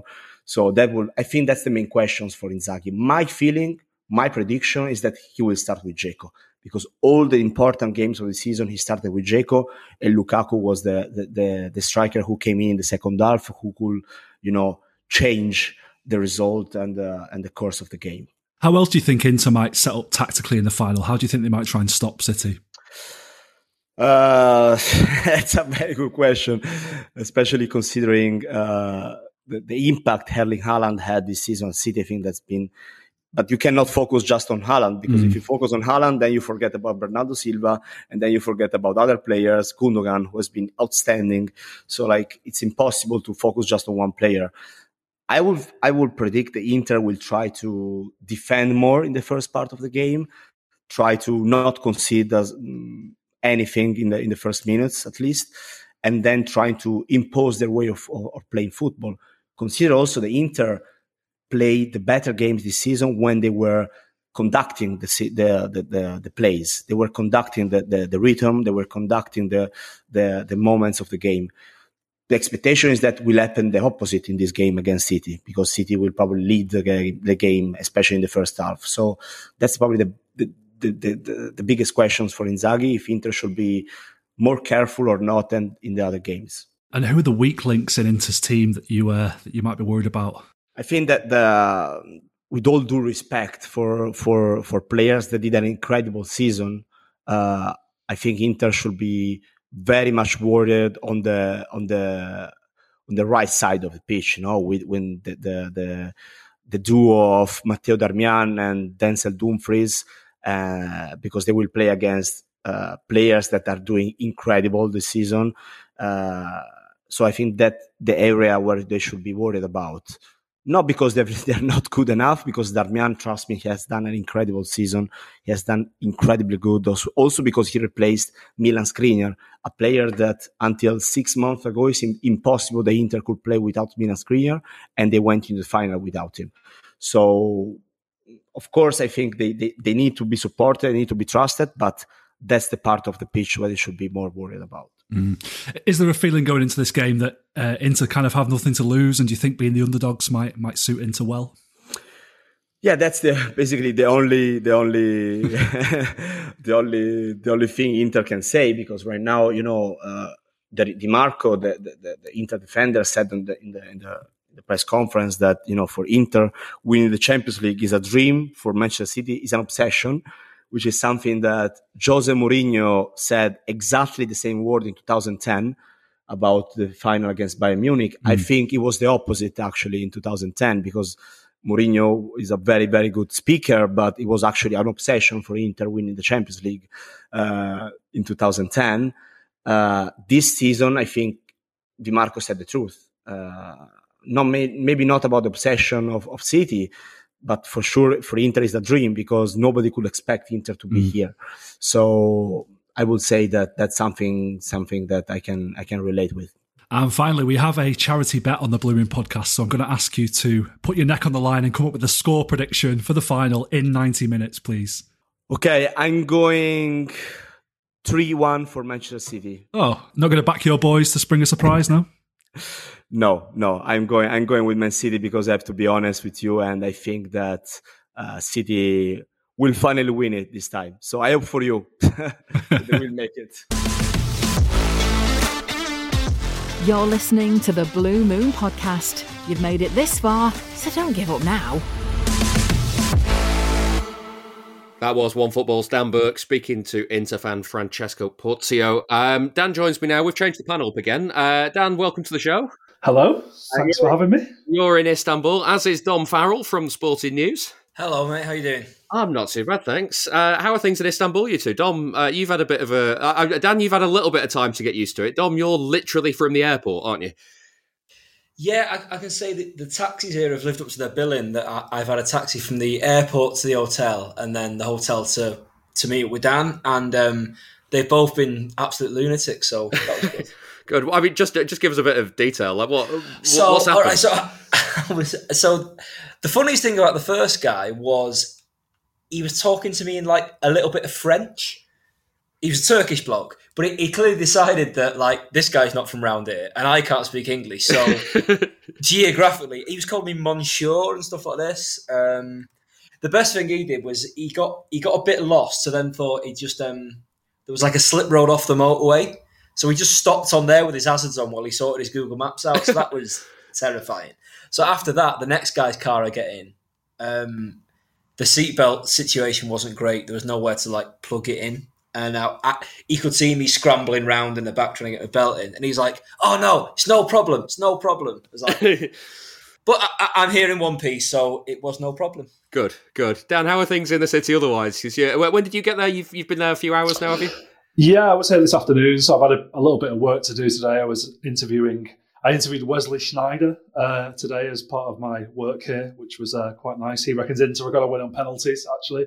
But I was at the sort of UEFA headquarters hotel this afternoon, which was kind of a bit of a glimpse at how the other half live. There was lots of dignitaries and people in posh suits and ex-players. I actually saw Yaya Toure there. I didn't speak to him or anything, but he was there, and apparently Fernandinho was staying there as well. So, I've not seen an awful lot of Istanbul apart from the inside of hotels and the inside of bars yet. But it's there's a bit of a buzz around the city, I would say. So let's talk about the game then. Dom, City going in again as favourites. Is that a tag? Do you think they'll wear that better this time? Yeah, I mean, so like yourself, I was at the media day at City a couple of days ago, and it seems to be a little bit of a running theme. Guardiola spoke about it in his press conference. Kyle Walker mentioned it. I think De Bruyne mentioned it, of like this idea that what they experienced in 2021 is probably going to be they can use that as a bit of a positive now. They've been there before. And yeah, I'm not sure, because I mean, aside from Haaland and Grealish and a couple of other additions, it's more or less the same team, and I'm not sure individually or collectively that they can play a whole lot worse. And Rodri's going to play, which will be great. Are you sure? Are you sure? I mean, yeah. Can you imagine? He's been watching a lot of clips of Inter, hasn't he, Pep? He's had a lot of time on his hands, but I think it's going to be normal. And yeah, I think the experience of 2 years ago, although I was saying to Dan, like from coming through the airport, comparing it to when I was out in Porto as well, like, because I don't think I realised at the time just quite how weird Porto was as like the COVID final with like a few fans and not many. Because at the time it felt like great. It felt like there was loads of City fans everywhere and Chelsea fans, because it was just like the first big day out after the pandemic. But just being on the flight today and seeing the airport today, this is going to be brilliant. This is just the scale of it's going to be incredible. And that also got me thinking just quite how weird, even though they've been playing pandemic football for 18 months, how weird playing in that final in those conditions must have been for them. And I think this team now, you look at how they've played against Bayern Munich and Real Madrid in the last two rounds, I think they're going to relish what's coming up over the next couple of days. Yeah. Dan, there does seem to be a lot more sense of calm in the squad, the way they're talking around this final. And it might just be like experiences. Like we had Higgy and Bob on earlier, both talking about the previous finals. It could just simply be experience of having been there. And albeit they lost, but they've been there under that pressure before. Yeah, I mean, that was one of the things that I took away from the 2021 final, that, all right, we lost the game and it was, a very disappointing night in the end. But I kind of felt like, one day we'll come back to this final and we'll be better prepared for it, and we'll do a lot better, and the fans will be a bit better prepared for it. As Dom sort of talked about there, I feel like, it's a special moment for the fans in a way that the Porto final wasn't. All right, some people did go to it, but I think a lot more fans have been able to get to this one. It feels like it's kind of destiny almost. We've been talking about Istanbul as a City fan base for a long time as well, and I was even reading an interview with Gundogan this week where he was talking about, how he's always loved the Champions League, and his family are obviously Turkish and from Istanbul, and the idea of him lifting the trophy as City captain in the city that he's always wanted to get his hands on, it feels like, kismet, fate, or whatever you want to call it. It feels like there's an awful lot of that going on, really. So I feel like City's players and coaching staff are very focused on this. We've had a very successful season, and the completion of the treble is obviously on. And I just feel like, everything's building towards us failing miserably in Istanbul and everything going wrong. I don't know.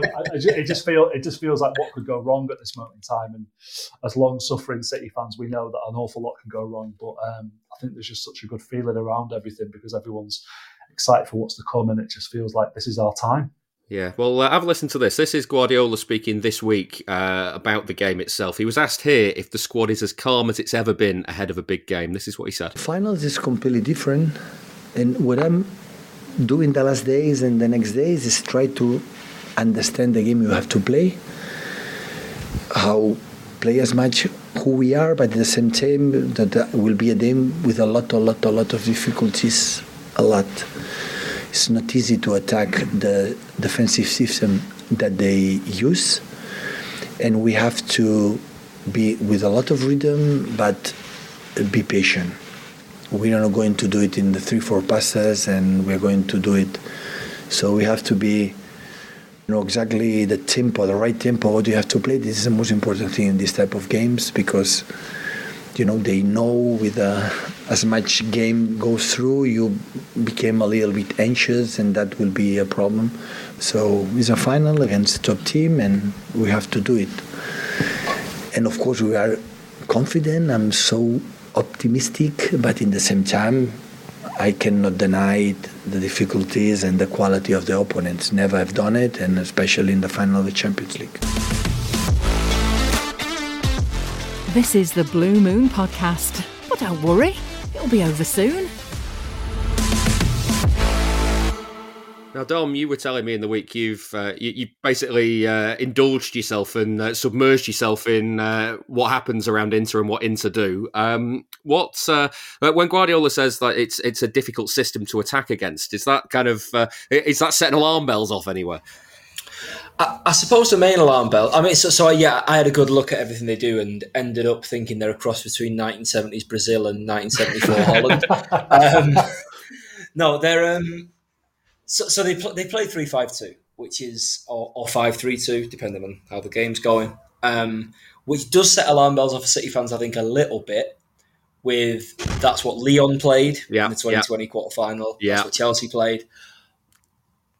I do think that what Guardiola has done, particularly this season, with like the hybrid sort of back three, back four, and pretty much going back to that Chelsea final, they've not really had the problems with the back three, back five that they've had before then. Having said that, the fact that where I think it's an interesting point in this game is Inter always play a front two, whether it's Dzeko or Lukaku up front with Lautaro Martinez. It's like an old-fashioned front two, which City don't have to play a lot against, and particularly since this thing with John Stones going into the midfield that's been just a revelation. Since they've had this hybrid back 3-4, they've probably not played against an out-and-out front two, so that's going to be interesting to see how they deal with that. But of course, when City beat Arsenal, they did just play a proper back four, so that they can be flexible within the system, so that's good.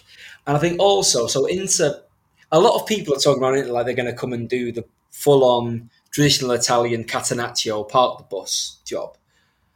And they are more defensive in Champions League games. They came through a bit of a group of death with Bayern and Barcelona this year.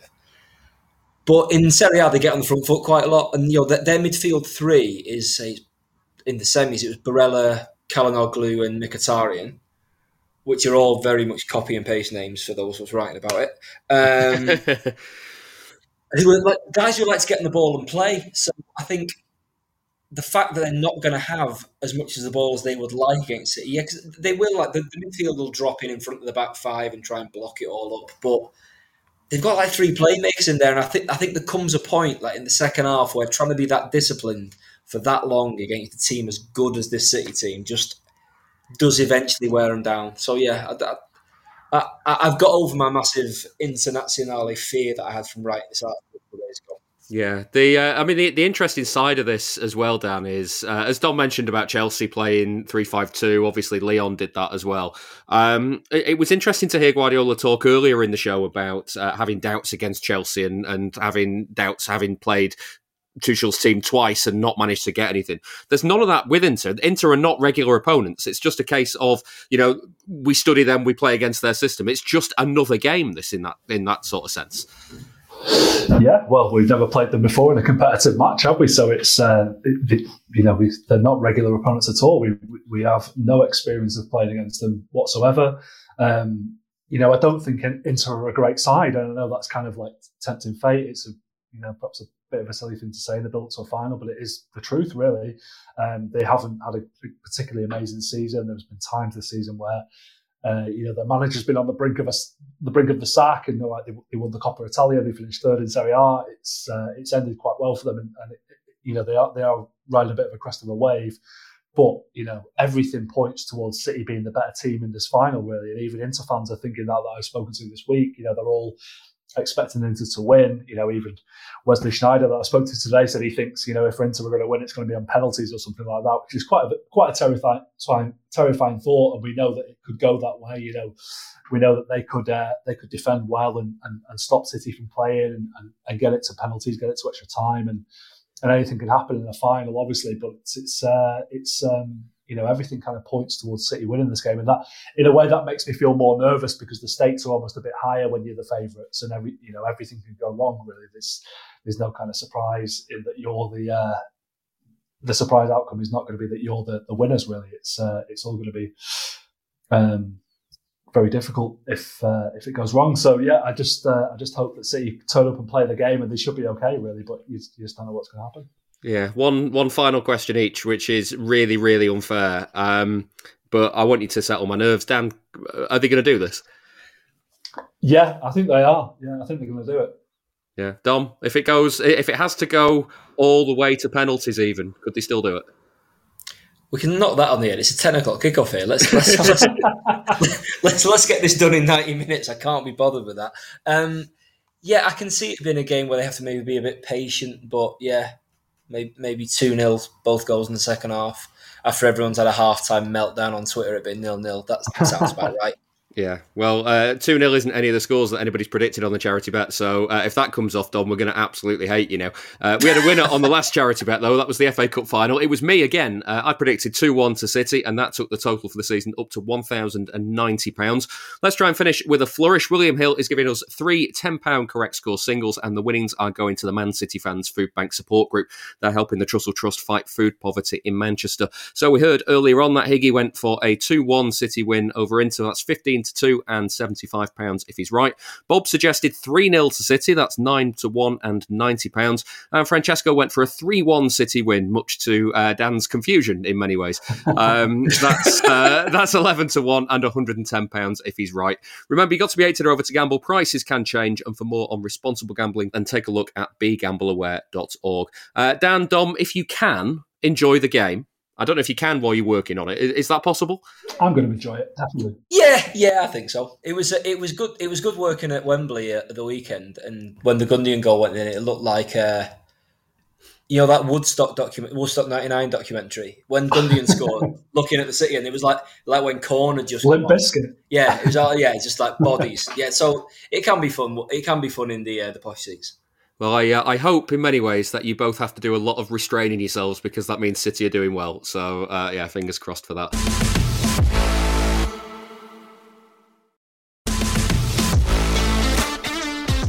Please give us your backing. Patreon.com/Blue Moon Podcast.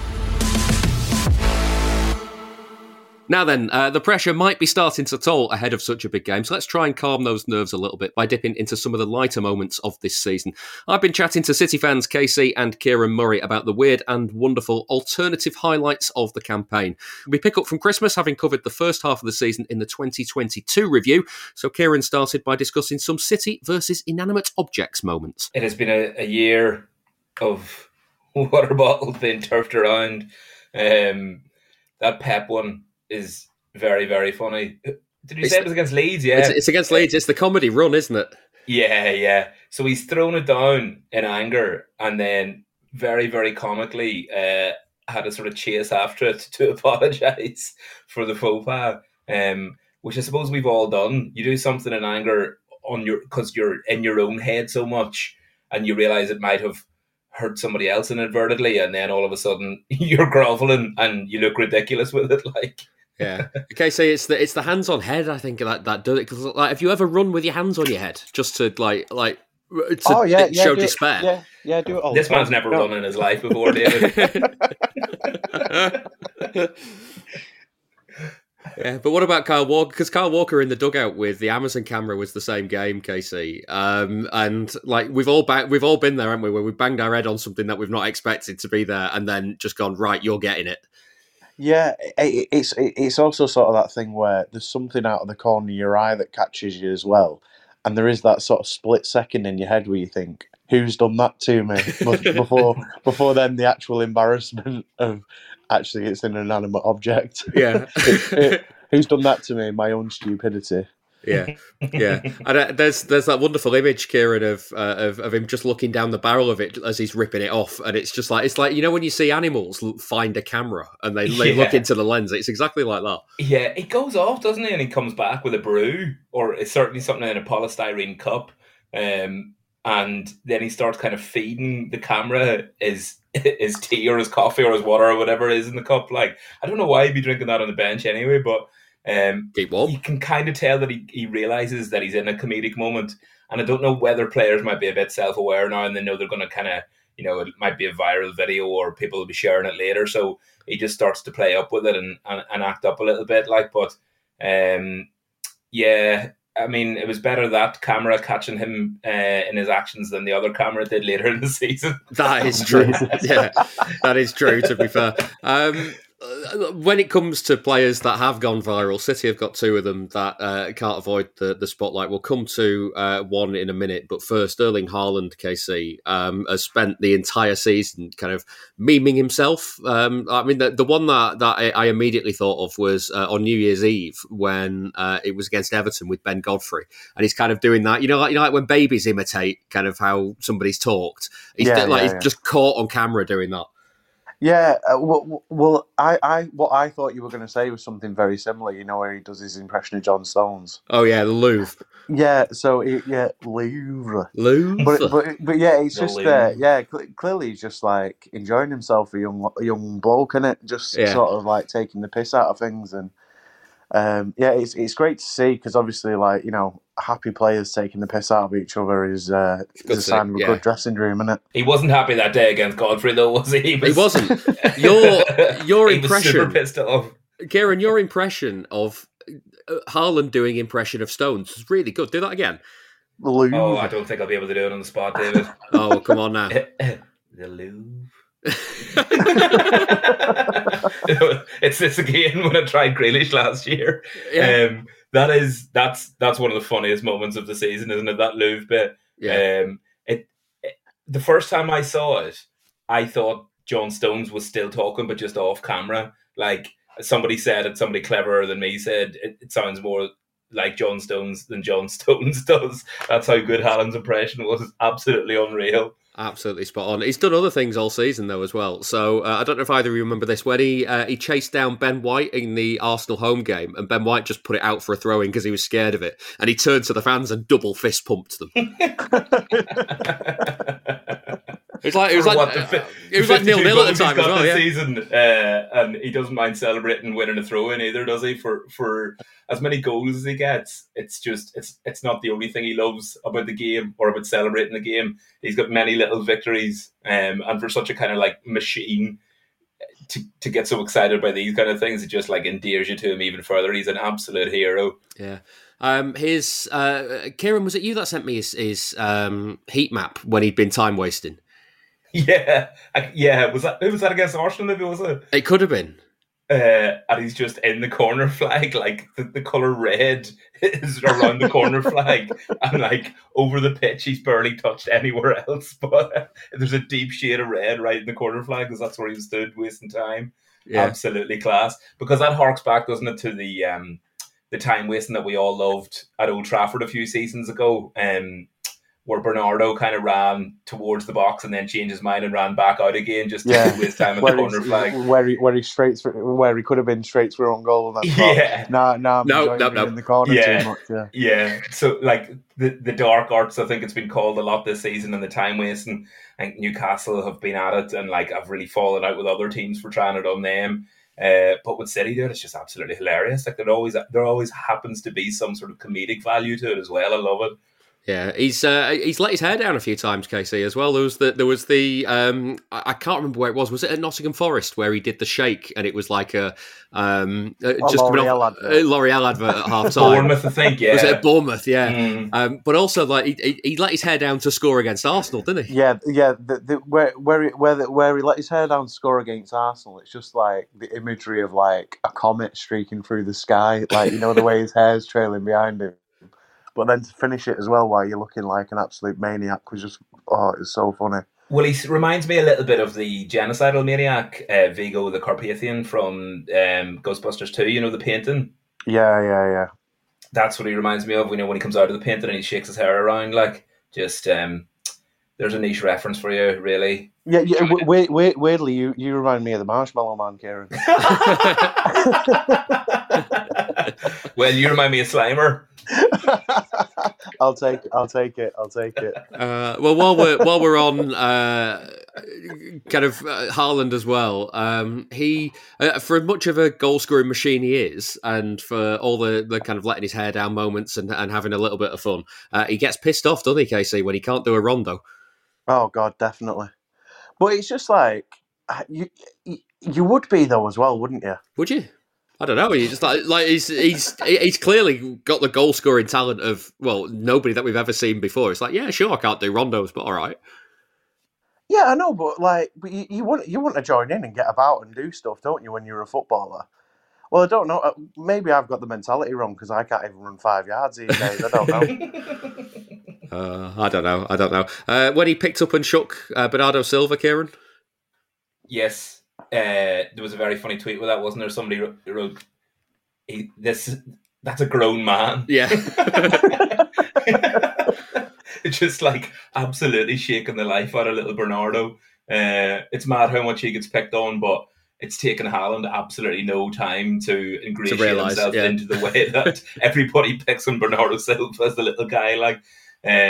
But yeah, he's so class and so brilliant and involved so much that you would just love to lift Bernardo up, and Haaland really, really shook the life out of him, and that it was hilarious. If you're gonna pick on somebody, it could quite easily be Haaland, KC, because he's admitted to watching Hannah Montana. He's admitted to playing Minecraft. The guy's a nerd.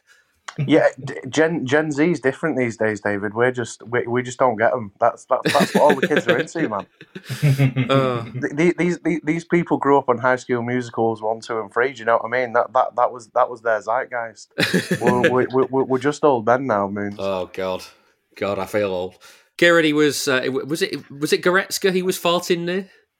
Yes, Goretzka came out after the match, didn't they, and said Haaland's a real pain to play against because he just farts next to you. But then there was an accompanying video with that, Haaland in the yellow and black strip. And Goretzka's kind of, because you find out, don't you, that a lot of players this year have been pinching and scratching and scraping and trying to bruise Haaland. If you remember after Everton, he took his top off and he was absolutely covered. So this seems to be his kind of strategy to avoid that and curtail it. Just pump next to them. Yeah. Is to just golf all over them, yeah. But in that video, Goretzka's kind of touching him on the stomach, and he kind of does this little tee-hee-hee laugh thing and touches his own stomach. They're almost having a little bit of banter, and then the ball comes in and Haaland just absolutely empties him. It's hands on face, push, shove, straight down. It's great. Amazing. And one final one for Haaland, KC. Have you ever cooked steak in your pyjamas? Did you ask me that specifically because you know the answer's probably yes? I did think it miit be yes, yeah. Yes, yeah, the answer is yes. It wouldn't surprise me at all that the answer is yes. Casey's cooking habits and eating habits. No, not in my pyjamas, I don't think. I don't know what the situation would, how the situation would present itself that you would do it. Can you tell us how it presented itself to you? Yeah, right. So Christmas Day, right, is one of the few times where you actually properly wear pajamas and that. One of the rare times you treat yourself to steak and eggs for breakfast. Cook a bit of steak in your pajamas. Got to admit, Kieran, he's got you there. He does, yeah. It is one of the rare times, or one of the medium rare times that you cook. Well done. Hey, Blue. Let's look at the other player who's become a bit of a meme of himself this season, because Jack Grealish has had a whale of a second season. I want to start, Casey, with his interview after Chelsea, where he basically discovers, or he knew already, but it's made known that he went to the same school as Karen Carney. And he replies with, "That's where these brainy minds come from." He's definitely Pinky, isn't he? Out of Pinky in the brain. Brody Boyd. Yeah, yeah. I think it's his accent as well, Kieran. You're right. Yeah, yeah. It's always his accent with Grealish. That whole interview is just Carney, Jimmy Floyd Hasselbank, Carragher, and then the presenter just absolutely pissing themselves laughing at everything he says. His interviews are just always timeless. Really, really good game. And that was the one where him and Mahrez came off the bench. Won the game against Chelsea, and both of them changed the game. I think Grealish assisted Mahrez for the goal, having both come off the bench. So Grealish's whole anecdote and story about that, and thinking the keeper was going to go for it, and then Carney just then him saying that they both had brainy minds, even when he's trying to claim that they're clever. and having brainy minds. He can't do sounds it. thick. Yeah. Like, how does he do it? God, he's just unbelievable. Did you see the thing at the week after the derby as well, where he accidentally posted on his Insta or Snapchat or something of him clearly leathered in the back of a taxi or something, singing about United as well? Yeah. The man's just comedy gold. And guzzling his high in the dressing room. Get it down, yeah. Yeah. But it's his social media presence though, because it was on his Instagram story where he just took a photograph of him having a mug of tea, and the mug on it was just Nathan Ake with tits. Tits out Ake. Yeah. So what isn't there? There's a Twitter account, footballers with tits. I Yeah. think. But of all the players in our squad, you know, the meek, mild-mannered, courteous, polite young Nathan Ake, for him to be chest out, bearing all on Jack Grealish's mug was just a real turn up for the books. Like, I mean, of all the things, like City might win the treble this season, but it's more unexpected that Nathan Ake would have his beps out on Jack Grealish's mug. Like, yeah. Casey, can you compete with Grealish's takeaway order? Oh, yes, he can. What was it? Dan Burke said it cost about 50 or 60 quid. When somebody looked it up in the paper, it was just there was basically no Chinese based food at all on it. It was all just like salt and pepper stuff, and like do you know like those Instagram Chineses that girls where girls put up on their story when it's like a third of the plate is chips, a third of the plate's noodles, a third of the plate's rice. Yeah, loads of like sweet, like it, chili stuff, and then like curry sauce all smothered over the top of it, and every single one of them looks fit as fuck. The worst bit though is that he just puts it. I mean, Casey, you do this, and this really scares me. But he just puts all of his food into one like bowl or plate and just mixes it all up. Yeah, that's what you have to do. See, I get stick for this. If you mix all your food up so it looks as absolutely unappetizing as possible, you get a bit of everything in every bite. That's why you have to do it. That's why you've got a knife and fork. So you can cut your own morsels up each time to mix the food together. Like, it's like hell. See, eating with both of you actually. Casey's the most uncouth eater I've ever encountered, and David Mooney's the fussiest eater I've ever fucking encountered. Like, dude, you just eat normal, will you? Like, it's like our mate Moorhead once said to me. He said, "You look like you've just knocked fuck out of your food before you start eating it." Our Colin does the same on Christmas dinner. Like, he just cuts everything up and like. Why would you ruin a Christmas dinner? I know. Well, we call it Christmas dinner soup, and it's just like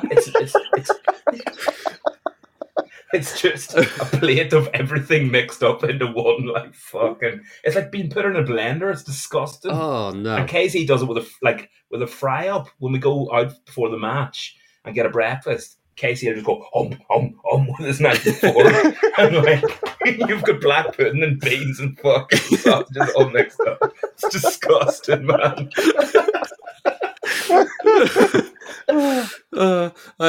Two more from Grealish, both things he said. The first one was this weekend, watch me Gucci bag, which it's incredible from the dressing room. He also called Haaland earlier in the season an absolute ball magnet. And again, it's just the accent, isn't it? Like, just a funny man, a very memeable character, and just somebody said it last season, but like the 100 million price tag, he's worth it just for the shite he comes out with. Like, yeah, he could easily do a stand-up tour once he's finished, couldn't he? Yeah, but he wouldn't have to write any material though. He'd just go out on stage and improv it, and everyone would just crease. Yeah. Just take the piss out of all the players. I mean, I'm still not over him saying Bernardo Silva was just such a disgrace against Villa at the end of the season last year that they had to come off. So he was like Miggy Almiron. Yeah. Unreal, man. And Almiron had a stormer of the season at the start. And every single time he did something good, it was all down to Grealish. It was just an unexplainable drive-by on Almiron for no reason whatsoever. Absolutely no reason, yeah. I tell you who else has come into his own this season when it comes to things they've said and done is Pep Guardiola. I'm going to run through a few of them now. Feel free to jump in over any of them. He said that Calvin Phillips now has the perfect body, so sexy, after he'd come back overweight and he called him out for it. After the Premier League charges were announced and the threat of City being relegated was put forward, he said, "No, we'll be okay. We'll call Paul Dickoff and Mike Summerby, and they'll come back and play for us. United can be City's rivals if they spend a bit more money." That was his quote. The whole Julia Roberts thing. What on earth was going on? Going on with that? Dirty horn dog. Dirty. The man was at least, semi-chub under there talking about that. The absolute dirty smirk on his face, man. Fancy shooting your shot with Julia Roberts so publicly, like. Yeah. I can't remember what game this was after or before, but he was talking about Phil Foden and he described him as flabbergastic. That's right, yeah. Like flabbergasting and fantastic mixed up into one word. Yeah, superb. It's the way he delivers it, though. It's like he knows that it's not quite right, but he goes, "Fuck it, I'll do it with confidence." There we go. Yeah. Well, is it a portmanteau then? Is it? It is a portmanteau. Yeah. Yeah. And you're not even the English teacher. I know. I didn't want to go there because I would just sound too nerdy, but I'm very impressed. A-star, Kieran. Thank you. KC, what did you make of him celebrating the goal with the Liverpool subs? Yeah, he's just a maniac, isn't he? Like, it's got to the point now where when he did that, I was not even slightly. It wasn't even slightly unexpected, was it? He was just remarking about how good a goal it was and wanted to kind of like share it with other people. But the wrong people to do it are the fucking subs of the opposition you're playing against. Yeah. Kieran, we've all had a bit of an Ilkay Gundogan loving at the end of this season. But, always. Complete sex, man. But Guardiola quoted about him. He said, "I love him. I'm married, but I adore him." And then about a week later, he missed the penalty against Leeds and he just totally blanked him as he left the pitch. Yeah. Yeah. Well, I suppose there's a little lover's tiff there, isn't it?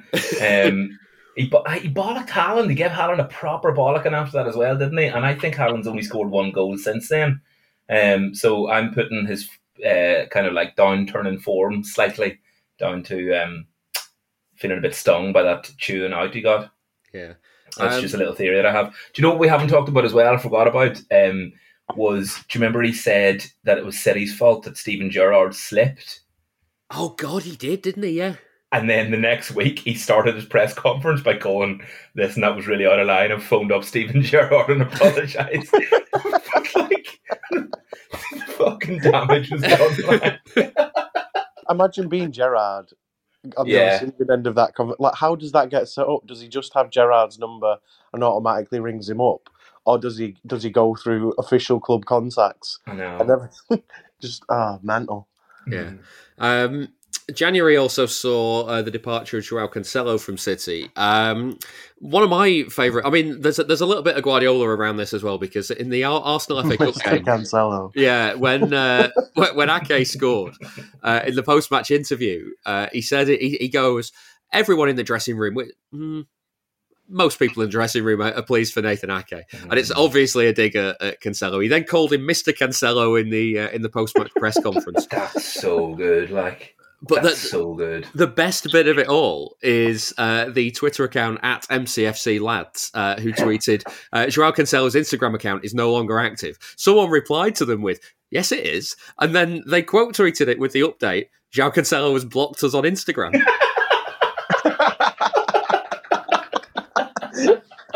A story in 3 parts. Yeah, just incredible. Have either of you two been blocked by a City player? I think I might only have ever followed Phil Foden. Oh really? I follow them all. I'm a bit weird like that. I've still got Edin Dzeko as well from, and I'm really worried that I'm going to have to be subjected to him having too good a time after Saturday night. Do you unfollow him ahead of the game just in case, or then I'm very superstitious, as you know. Yeah, so, does that spur him on? Yeah, well, that's it. Probably what will spur him on in the end. Yeah, but yeah, no, that's very funny that Mr. Cancelo blocked him. Mr. Cancelo calling him that is such an unbelievably brilliant passive aggressive way. Well, it's the other thing as well, isn't it? Because Mr. in Spain and Catalonia and everything, that's what they use instead of like boss and gaffer and stuff for the manager as well, isn't it? They say mister, don't they? Oh, I didn't know that. You were a fount of knowledge tonight, Casey. I know, you wouldn't realise I'm still hanging out of my house from Saturday, would you?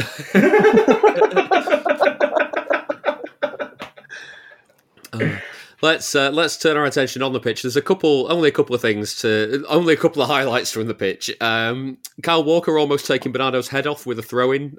Casey, I don't know if you remember that away at Chelsea. He takes a throw. He launches it towards Bernardo, who just kind of like dives down out of the way, assuming that there must be someone else behind it, and he's just thrown it to a Chelsea player because it was actually for him. Yeah, it just. When I watched that as well, I did sort of got it because they call Bernardo bubblegum, don't they? Sometimes with how the ball just sticks to him. So I bet Walker's just got to the point where he's literally just go on, control this. Control. Yeah, exactly. Yeah. Yeah, not a chance. And then I don't know if you've seen the video, Kieran, of Rico Lewis celebrating City's first goal at Bournemouth. He actually celebrates it about 3 times before it eventually crosses the line. Yeah, he's doing that sort of like little babyish kind of hop, skip and a jump kind of thing in the build up to a goal being scored. It's like our Colin when he watches TV, but Casey's daughter is a bit like this as well. When she gets so excited, her arms kind of flap because she's so happy watching like a cartoon or something. And my brother used to be like that. It was cute as fuck. Well, that's what Rico Lewis reminds me of there. Like, he knows the goal's going to go in. It's not quite in yet. So he's jumping up in anticipation of the celebration of it. Oh, yeah, class. What a season he had. What a great kid he'll be for the future as well. Well, weirdly that you've mentioned Esme is one of Esme's big annoyances because she's like 4 years old as a side bit for this season. Is she gets unfathomably annoyed when City aren't playing in blue against a team that where we don't clash with. And I'm like, you're 4 years old and you already sort of get the actual stupidity of that. I really enjoy that. Another alternative moment was how much that yellow and black kit was worn this season. It was absolutely ridiculous. Like, we wore it more than the away kit. Yeah, I happen to be wearing the top as we speak. Did I tell you I got it? No, the yellow and black one you're wearing right now. On sale. I just thought it was such a momentous season. I just kind of wanted to have all the shittest kit of the 3. I've got the red and black one and the blue one as well. I just wanted to have all the kits from this season. I see. It's unreal. So like they're a bit cheaper now, aren't they? So I just kind of recently bought them. And none of my clothes fit me anymore, so I got a bigger size, and it's a comfortable kind of wearing around the house because I wouldn't be seen dead in public in a football shirt. Yeah, or this particular yellow and black one. Yeah. Speaking of goal celebrations, the kind of inverse of that, Casey, was John Stones laughing at Manuel Akanji because Akanji had missed a chance and was really angry with himself, even though Haaland put the rebound in. Akanji was just. I'd say I've never seen a man play for us that wants to score more than Akanji. No, I've never seen it, especially for a defender. He gets so angry, doesn't he? Mm-hmm. He really wants it. Fuming. Yeah, it's absolutely mad. Just may as well stick him up top for a bit, give him a go when we're battering teams, see what he's like. He got one against Madrid though, didn't he? No, he got that taken off him, didn't he? I don't know if it was taken off him in the end. He certainly was. He was making a very big play afterwards to claim it. Yeah, I thought I just thought it was taken off him. Maybe I'm wrong. Yeah, I'm not sure. Here's a question for you. While we're on John Stones, what's a few? Casey, what's a few mean to you? A few is 3 to 4, 3, 4, 5. Kieran? Yeah, same. Yeah, absolutely the same. 3 or 4. I'm sorry, John Stones. It's not 2, is it? It just is not 2. No, 2 is a couple. 2 is a couple, isn't it? Yeah. 3 is a crowd. Yeah, really. Yeah, or a pair or a brace is acceptable. He's clearly fuming about having to do so many interviews, and the club or whoever had told him, "Oh, you'll be doing a few," and he had it in his head it was 2. But he says in Manchester, it's 2. It's just and not. I was like, oh shit, not being from Manchester, I didn't know if like all my kind of Mancunian mates were saying it, in a way that I didn't. But every single bank that I follow or know, I said, no, John Stones is completely wrong. Yeah, a few is 3 or 4. It's just like a few of them. Yeah, I think he needs Akanji to help him out with some maths there, doesn't he? Yeah. Casey, you might be more aware of this than me or Kieran, given that you have. I'm really worried. I'm really worried what's coming with this question. Just that you have a daughter and me and Kieran are not parents, right? But I had no idea what the normal men, innocent men meme was. Are you joking me? Yeah, I had no idea. But even I knew that, daughter or no daughter.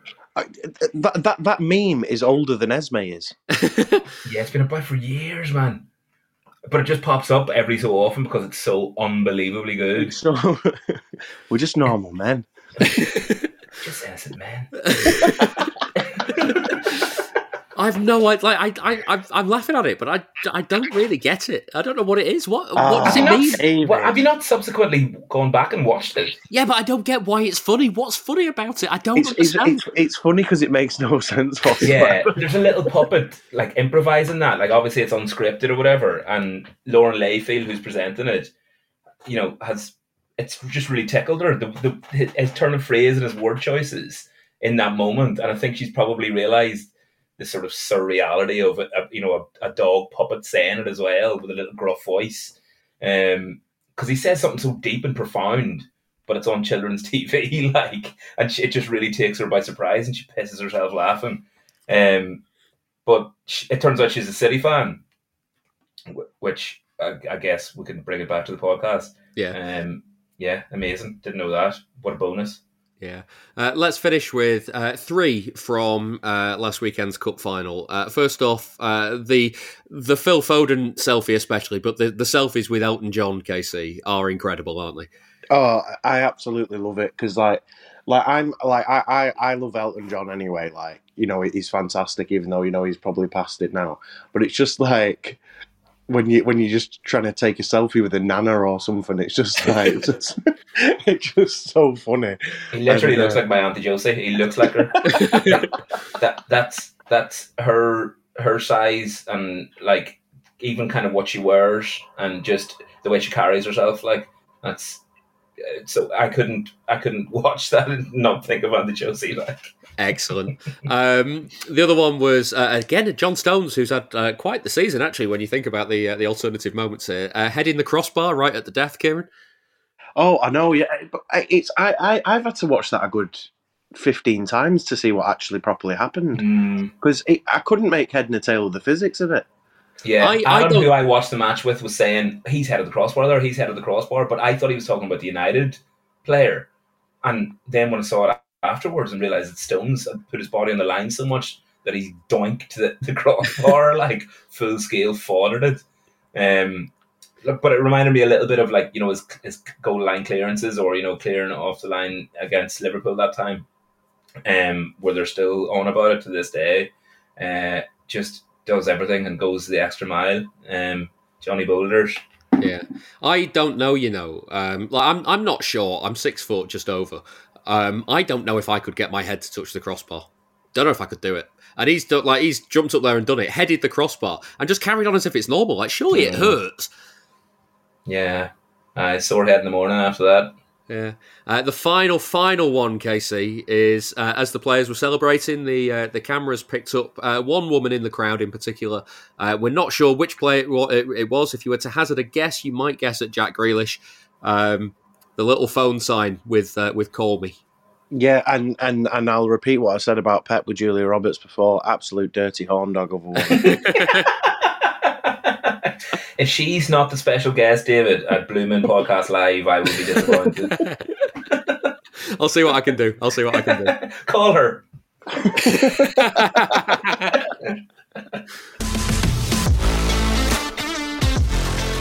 Email the show through our website, bluemoonpodcast.com. That was the two Kierans with their alternative highlights of the season. And that's the end of this week's Blue Moon podcast. Thank you very much for listening, and thank you to all of my guests for this one. So Adam Carter, Sam Roscoe, Gary James, Chris Higginbottom, Bob Toole, Dom Farrell, Dan Burke, Casey and Kieran Murray. Don't forget, our Patreon is currently free.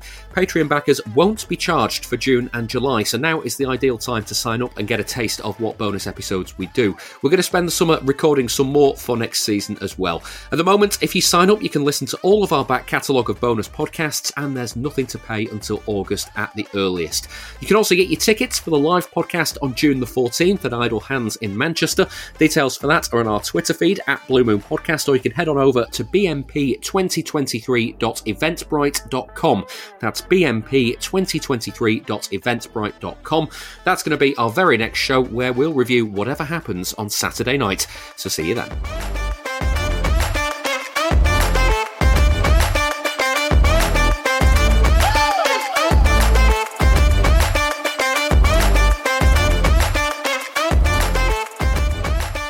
That was the Blue Moon Podcast. Please give the show a rating and a review where you can. And don't forget, you can listen without the ads by signing up to our Patreon, patreon.com/Blue Moon Podcast. And join us again next time for another episode.